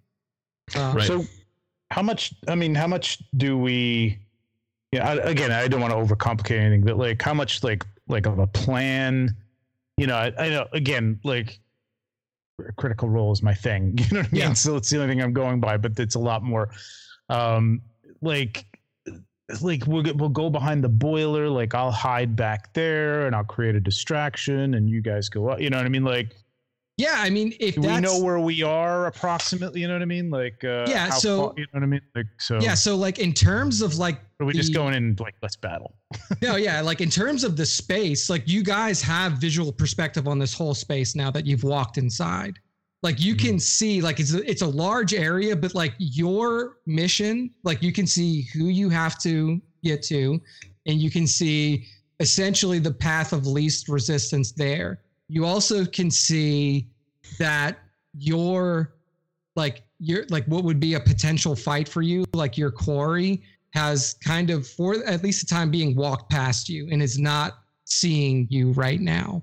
And the guards on the other side, they're up in the tower way down, like 200 yards. Yeah, like they're at the other end near the entrance gate. So you guys probably have 100 yards between you and those snipers up there. And their main visual like priority is outside. Like they're looking for people approaching the yard. And like once you're inside of it, they're not really worried about you. The people that you guys need to worry about functionally inside the yard is like this one patrol that's on this side of you walking up and down.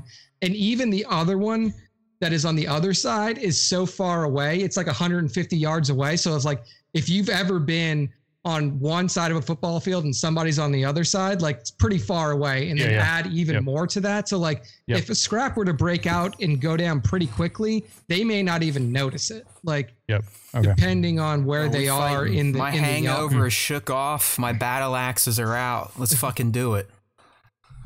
All right.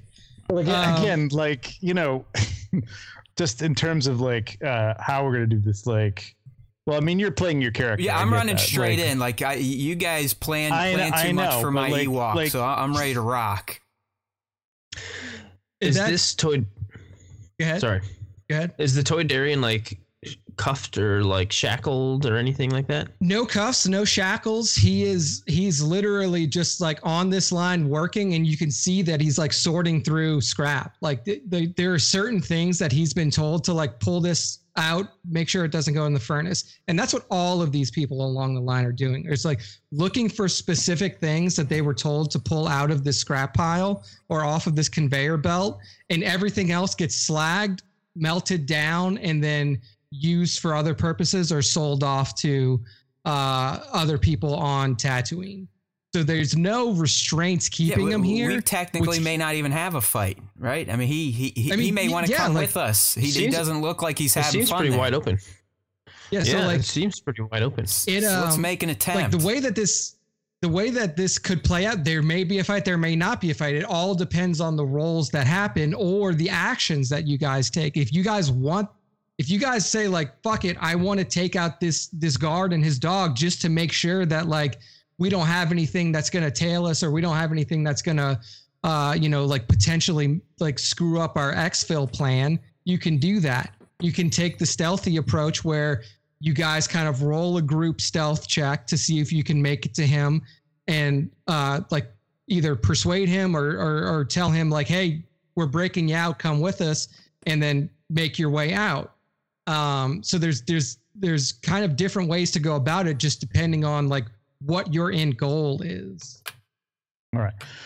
So are we starting up again, or you want to intro it again, or what are we? Just go. I mean, this episode's pretty messy. I don't think anyone's going to get much entertainment out of it, so we're just rolling. Oh, I don't know about that. I think it's been pretty entertaining. But yeah, me too. Well, think about like from the podcast version, like what they're listening to. I don't know. That's what I'm saying. I mean, it's all theater. All right. What's our plan here? What's our plan of attack?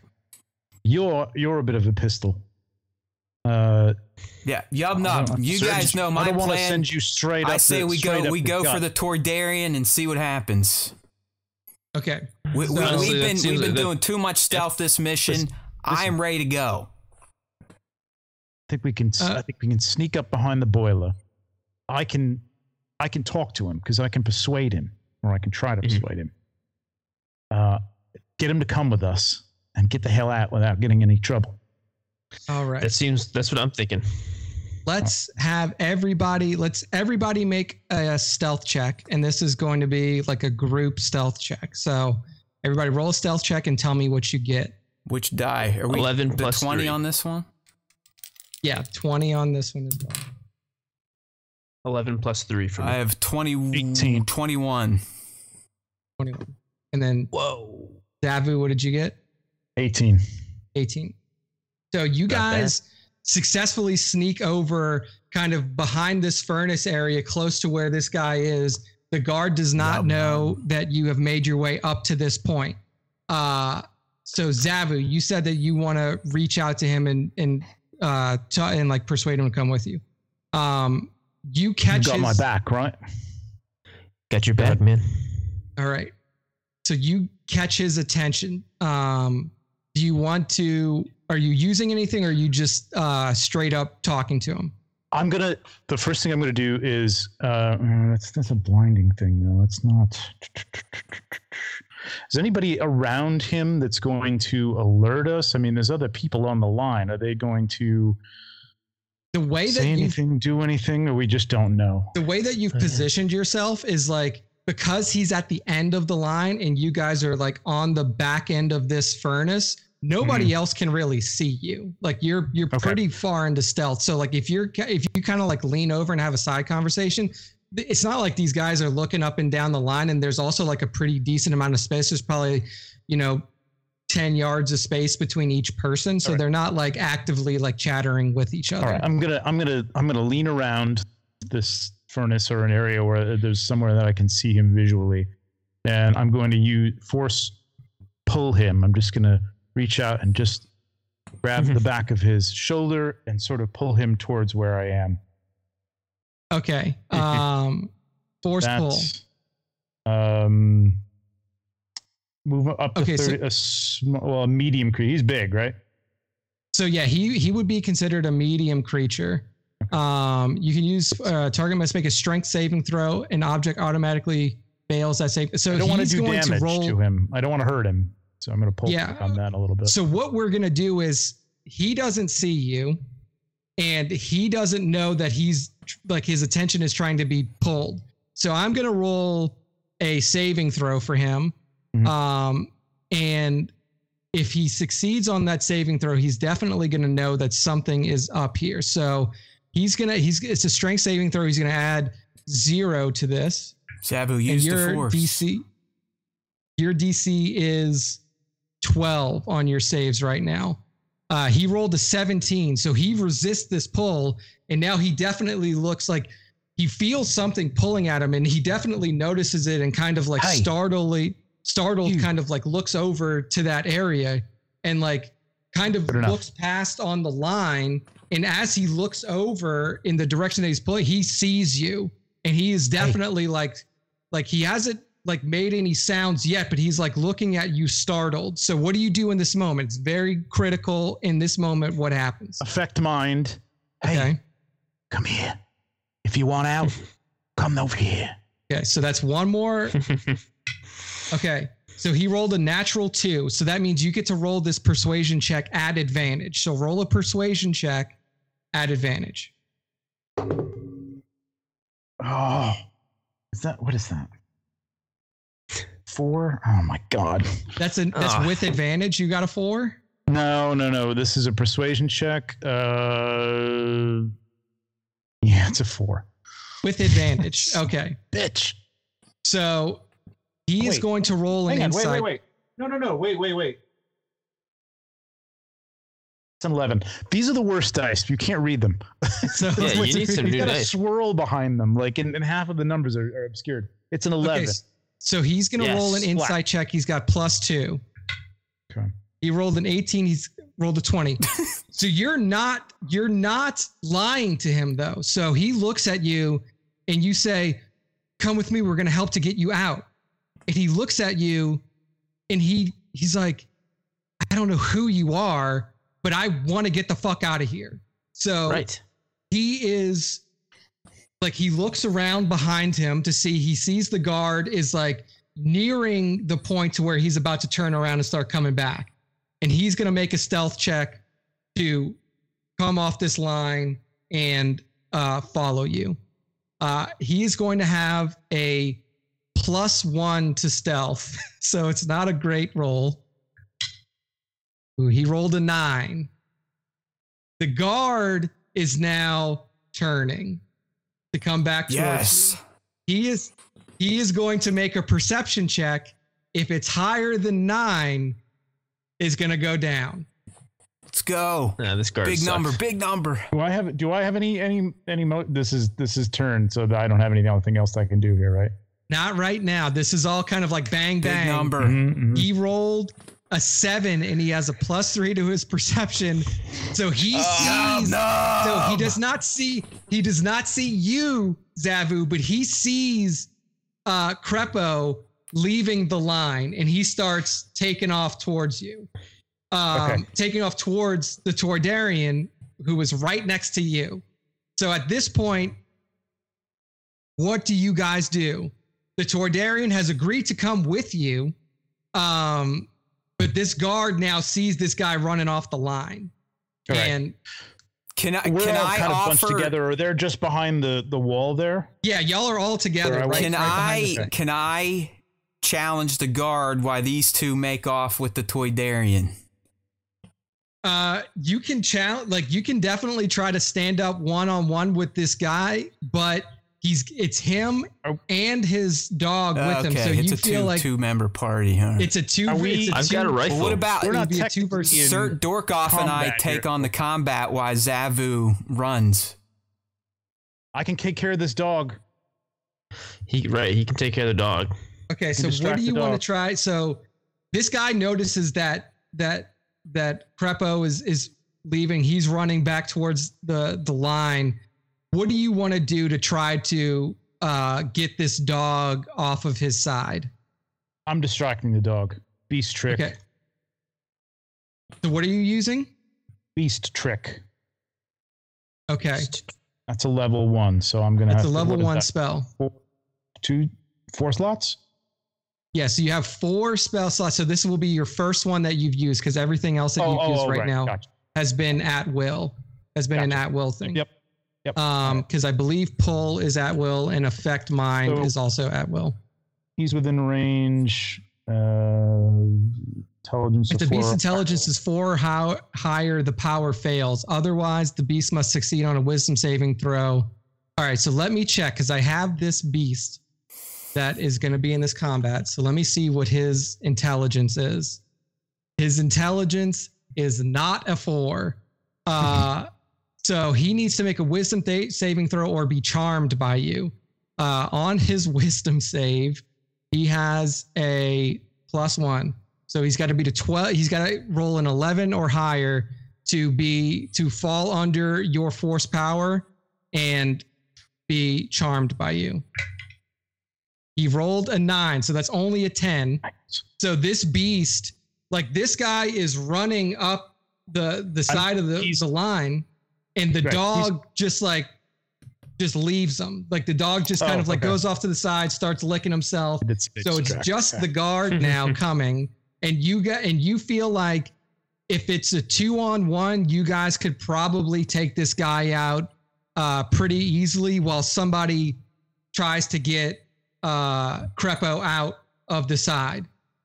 So as this guy runs up, who is anybody trying to abscond away with Crepo, or are you guys all three gonna just take this guy out, try to take him out quick? Let's all three take him out. Okay, so here's what we're gonna do. Everybody roll initiative. I'm gonna take Crepo back a little bit. You're gonna take Crepo back. Not backed out. Just I'm gonna back him up a little bit. Just get him out of the fray. Get him out of the way. Okay, so you 20 like feet back. So you shunt him off towards you essentially like direct him to where that scrap pile was that you guys were hiding behind when you came in. I'm going to protect him. I'm going to stand in front of him. I'm just want to back him up. Okay. So you put him behind you. You guys, you three square up to this guy running at you. And basically he still doesn't have visual perspective on you. So like, he's still running towards Crepo. What I want everybody roll initiative, and we're going to get into combat here. Is that a 20? That's a D20. So roll the 20-sided dice, and then on your character sheet, it should say initiative plus something to initiative. I've got a 16 plus 3.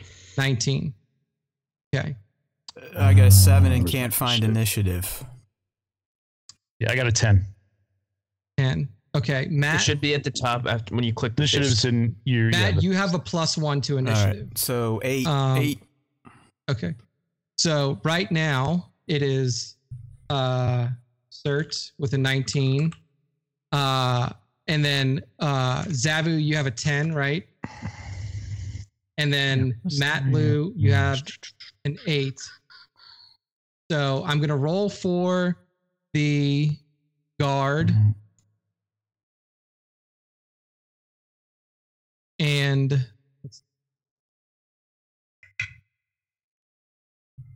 so I rolled one thing for the guard, and I'm going to roll a perception check to see if he sees you guys.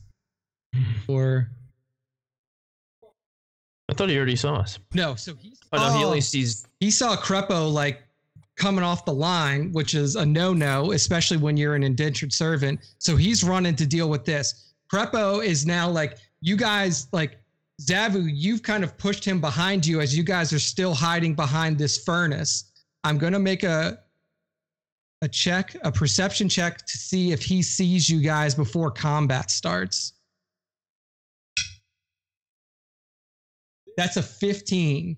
So I need all of you to roll one final stealth check to see if you get a surprise round on him or not. It's a group stealth check. If you guys average below a 15, he sees you.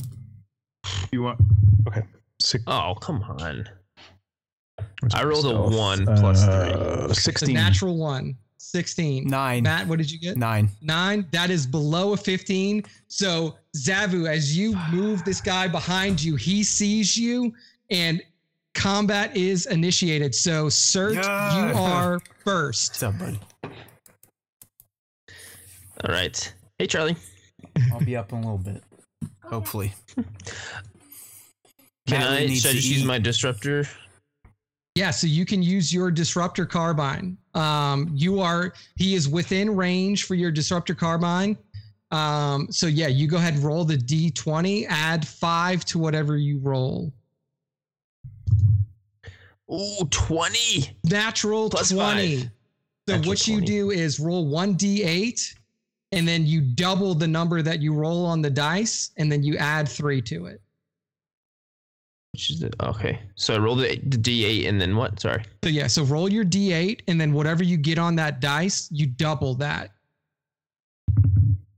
3, so 6. 6 plus 3, because that's your additional damage. So you do 1d8 plus 3. So you do 9 damage to this guy.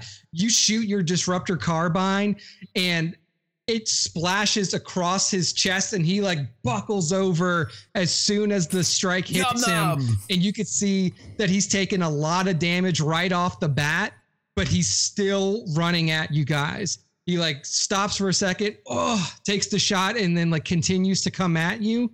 It is now Zavu's turn. What is he armed with? Right now, you can see that this guy has a lig sword. Like he's got like a sword on his back, but then he also has like a standard like blaster rifle in his hands that he's running with towards you. So he can do some melee combat and he can do some range combat. I know that for you, Zavu, you don't have, you can't like not much range on your sword or on your light blade. How far away is he? He is within, like at this point, he's within 60 feet of you. Okay, so it's too far away for.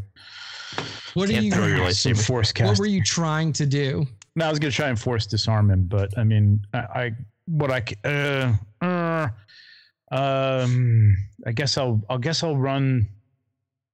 I don't know what. Oh, Matt Lou's next. Matt Lou's next. What you could do is you could. I'm gonna hold. Okay. And just guard this guy. I'm just gonna defensive stance. Get ready. I have something with defensive stance. I can't remember this, but maybe I guess not. I guess not. Okay. Okay, so you hold your action until Matt Lou goes. Yeah. Matt Lou, it's your turn. This guy is running at you.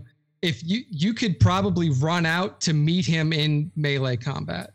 Yeah, I want to do a reckless attack. Okay, so Matt Lou runs out like Fully expected that. Sir Dorkoth Guns a-blazing. leans out, takes a shot, gets back into cover. Matt Lou, you run out to meet this guy head to head, and you guys start to throw down in melee combat. Give me a reckless attack. So that's roll with advantage. So roll twice and take the higher.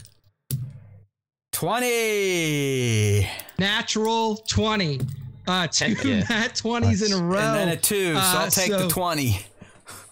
Yes. So, Matt Lou, you have your tech axe. So you go ahead and roll 1d6, and then what you get on the dice, double it, and then add 2. Which one's the D6? The square dice. Got you. It's a 6. So 12 plus 2. This guy had already taken 9 damage. You do 12 plus 2, which is 14 damage. You run up to this dude and you just cleave him right across that spot that Sir had hit with his rifle, and his chest spills open. Green blood oozes out, and he just face plants into the sand, dead. And as far as you could tell, this happened so quickly. You guys two-shot this guy. So he's dead and nobody has noticed. You've done it quietly enough to where he hasn't been able to raise an alarm. His dog is off, just kind of, running around in circles off towards the entrance of the gate. You guys are clear to make your way out with Crepo. If you make your way back through the other way. Can I do a quick look around to see if there's any good stuff I can stick in my backpack? Give me a quick perception check. Yes. Yeah. Because we are in a scrapyard. You never know. Mm-hmm. I rolled a 9. A 9 perception check. Like, you're looking along this line, and like you're like in the haze of battle. You just see a bunch of like metal, like Duracell scraps and shit like that. You don't see anything of value that you could like easily grab and make your way out with. Good try, sir. You guys have your target with you. Crepo's with you. You have your escape route. And Feats don't he's fail just us gonna now. have to. Yeah. So you guys run towards the exit. You don't need to make a stealth check right now because you're the closest person to you is over 100 yards away and has no idea that you guys are there. Nobody sees you right now. You're starting to see like some of the people down the line a little bit further are starting to like look up, and they've like heard this guy hit the ground, and like one dude on the line like turns around and sees this guy's dead body.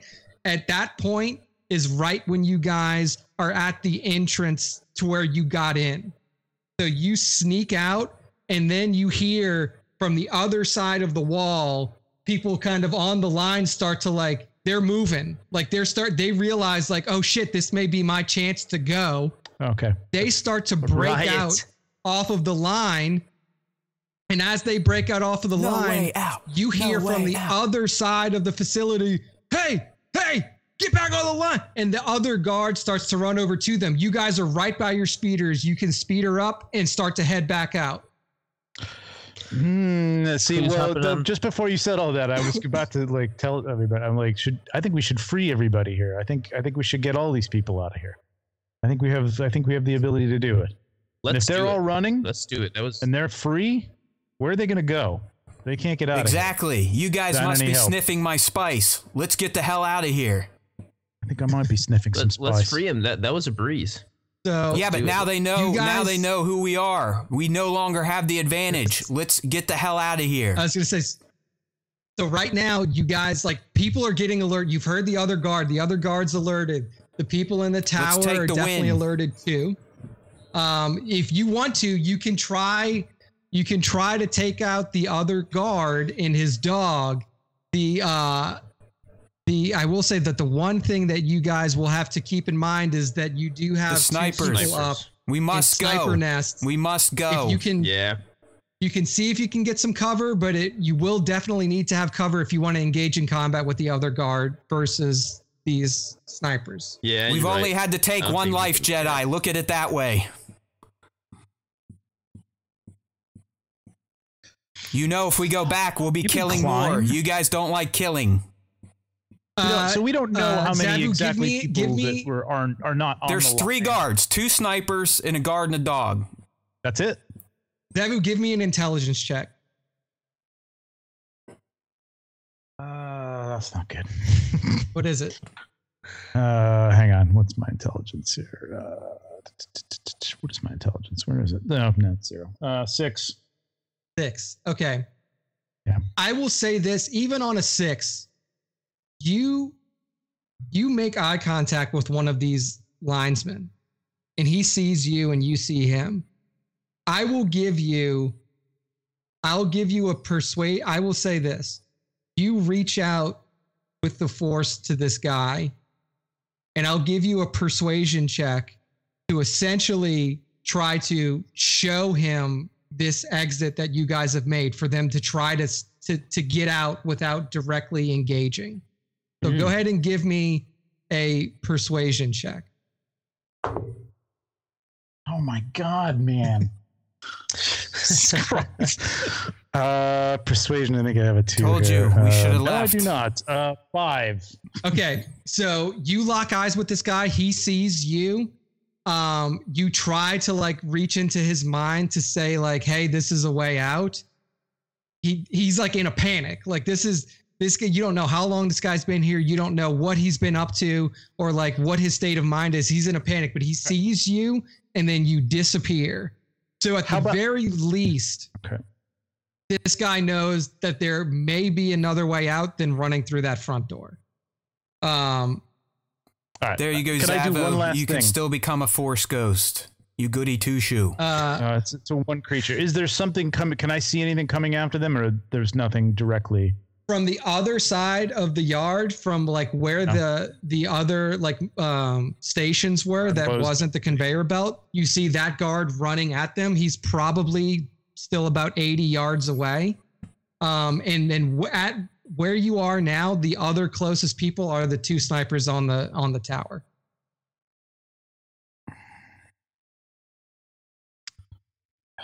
God, take this one guy out. I mean, we're far enough away that the snipers probably could hit us, I suppose. Snipers, yeah. Matlu on the speeder gone. Matt Lou's already on a Who's taking speeder. this guy with us? He's got to go with you. Crepo can fit on a speeder. Like he can like essentially like when you're riding 2 to a Matt horse, Luke. you can Yeah. ride like Fine. that. Toydarian, same size Yeah. as me. We out. Yeah. Yeah. So Matt Lou You're taking off. and Crepo they're on their speeder and they're tearing off. And then All right. so Zavu, Let's go. Zavu, you're good. You tried your best. Zavu tried his best to save as many as he We're could. coming back. But it's chaos right now. People are in the midst of like figuring out like this may be their chance to break out. You have guards running in. You have snipers that are starting to take visual perspective of it at everybody on this field. You guys tear off in your speeders. And because of the commotion and the snipers looking back into the yard, they're not looking out at you guys as you Yub nub. speed your way off back onto the Bomar Flats out towards the direction that you're going. So you guys have Victory. successfully exfiltrated Crepo from this situation. And for now, we will call it a session and we will pick up from here next time. Nice. We got All right. a Toydarian. Crepo. Crepo and I chilling if he on a likes us speeder. enough, yeah, maybe he can become part of our squad. I mean, I don't know how useful an old, decrepit. I just like that. He's all scrawny- burnt and purple and looks like shit. Right. He probably can't do much. But he can slice hey, slice stuff. you guys got it done. You guys, All right. you definitely made the combat easier on yourself than it would have been. If that dog was there, you probably would have been a little bit harder. But 2 natural 20s move, on one Zabu. guy is gonna take him out. So I think I make a should pretty have good played team. that differently, but Matlu happy. I Hey. spilled blood today. next time I'm gonna play a little closer to my type a little bit next time. But well, hey, I mean, there's no. Yeah, you tried your I best. don't want to get everybody I will say, killed. You know what I mean? Or myself. Like I Honestly, said, you but got it's, again. Jedi, they don't like killing we gotta people. get used I to told you, it's like we limited death to 1 person. You should have been happy with Yeah. that, Jedi. Yeah, but I'm not quite a Jedi, so Yeah. No, I mean, you guys definitely. I will say this: there was like the improvisational moment of using that beast trick was big because the combat could have definitely gone on a little bit longer and potentially attracted more attention. So that in itself was a huge like intra-combat move that like really swung things heavily into your favor.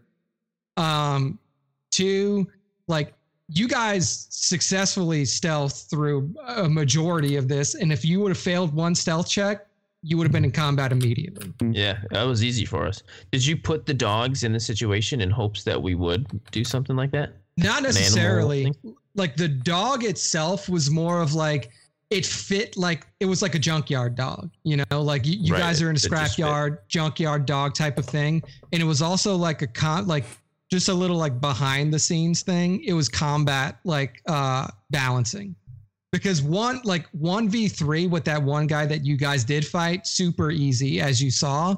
2v3 with an animal, that balanced the fight out a little bit more. It gave you 2 targets. You could have potentially like split focus between both of them, and that battle could have drug on a little bit longer. If you wouldn't have rolled as well, you guys would have been in battle a little bit There's a little longer. disdain in that there, Nick. Yeah. I mean, it basically what would have happened is like if that every round that combat goes on is another chance for somebody in there to see you guys. Yes, yeah, I know. Hey, And then you Yeah, I would mean, have I had to guess make a we did a good decision job. like, do we run? Like, do we finish this combat, or do we try to just get the fuck out of here before we really alert everybody? I keep forgetting that we're like level 2 too. You know Yeah. what I mean? Like it's like Yeah, do we like, get any yeah, we get this the or rank anything? up there.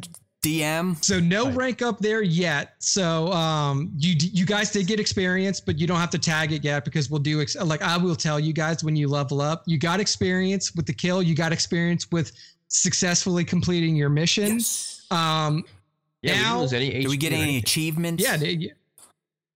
Achievement. Yeah, Any I mean, like if I'm trophies? putting achievements on it, you guys did this mission With no without damage. taking a point of Damn damage. straight. Like, yeah. See? So You just gotta rely on That was- the drunk, cracked out Ewok.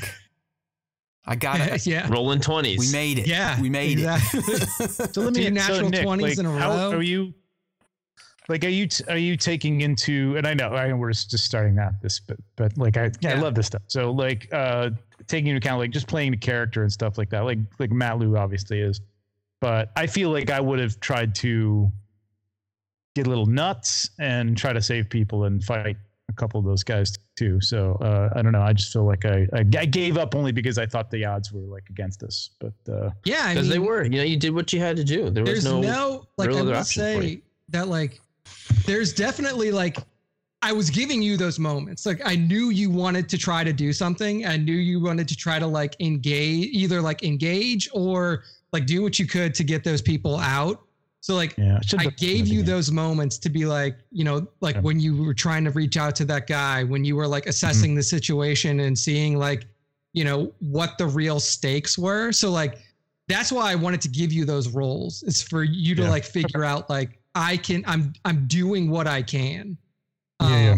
without like necessarily like sacrificing your life, because realistically, if you Yeah, I'm guys, Yeah, like if you guys would have gotten into a combat, there is a world where like you pull that other guard over and you stay out of visual range of these snipers and they would have to come down from their tower. That's what but I was then trying to it's get to.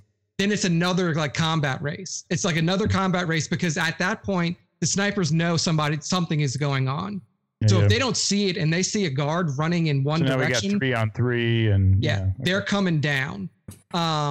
So there's a world where like you can try to take out that dog guard combo and then get out. And then it's a little bit more like, hey, these people can all now like probably overpower those 2 snipers and go out. But there's also a world where like they outnumber these people. They're outgunned for sure, but they outnumber the 2 snipers and the other guard. It really comes down to like, do these people want to like just murder everybody here? Is that like the type of people that they are? Or are they just going to be like as soon as like somebody gets taken out and a gun gets taken from one of these Nictos, are they just going to be like, whatever, get the fuck out of here? Like, not worth my life. Well, plus I'm thinking that these are their workers. They're not going to just slaughter them all. So yeah. We're trying to escape. No, I mean, you definitely gave it like a super good try. Like, you like the old Jedi try, which is the other reason I said.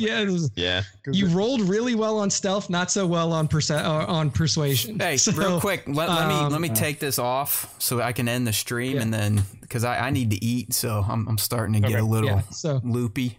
No, yeah, for sure. Hey, everyone. Hopefully you enjoyed this experiment. It was episode 1. We're getting there. We'll get a flow. We'll get a flow down. We're all still learning. Hopefully you enjoyed it. Just remember, next week we'll be dropping episode 0, which is maybe even a little more wonky than this one. But stay tuned. There's always time for Star Wars time, right? StarWarsTime.net. Comment below your favorite character. Let's go.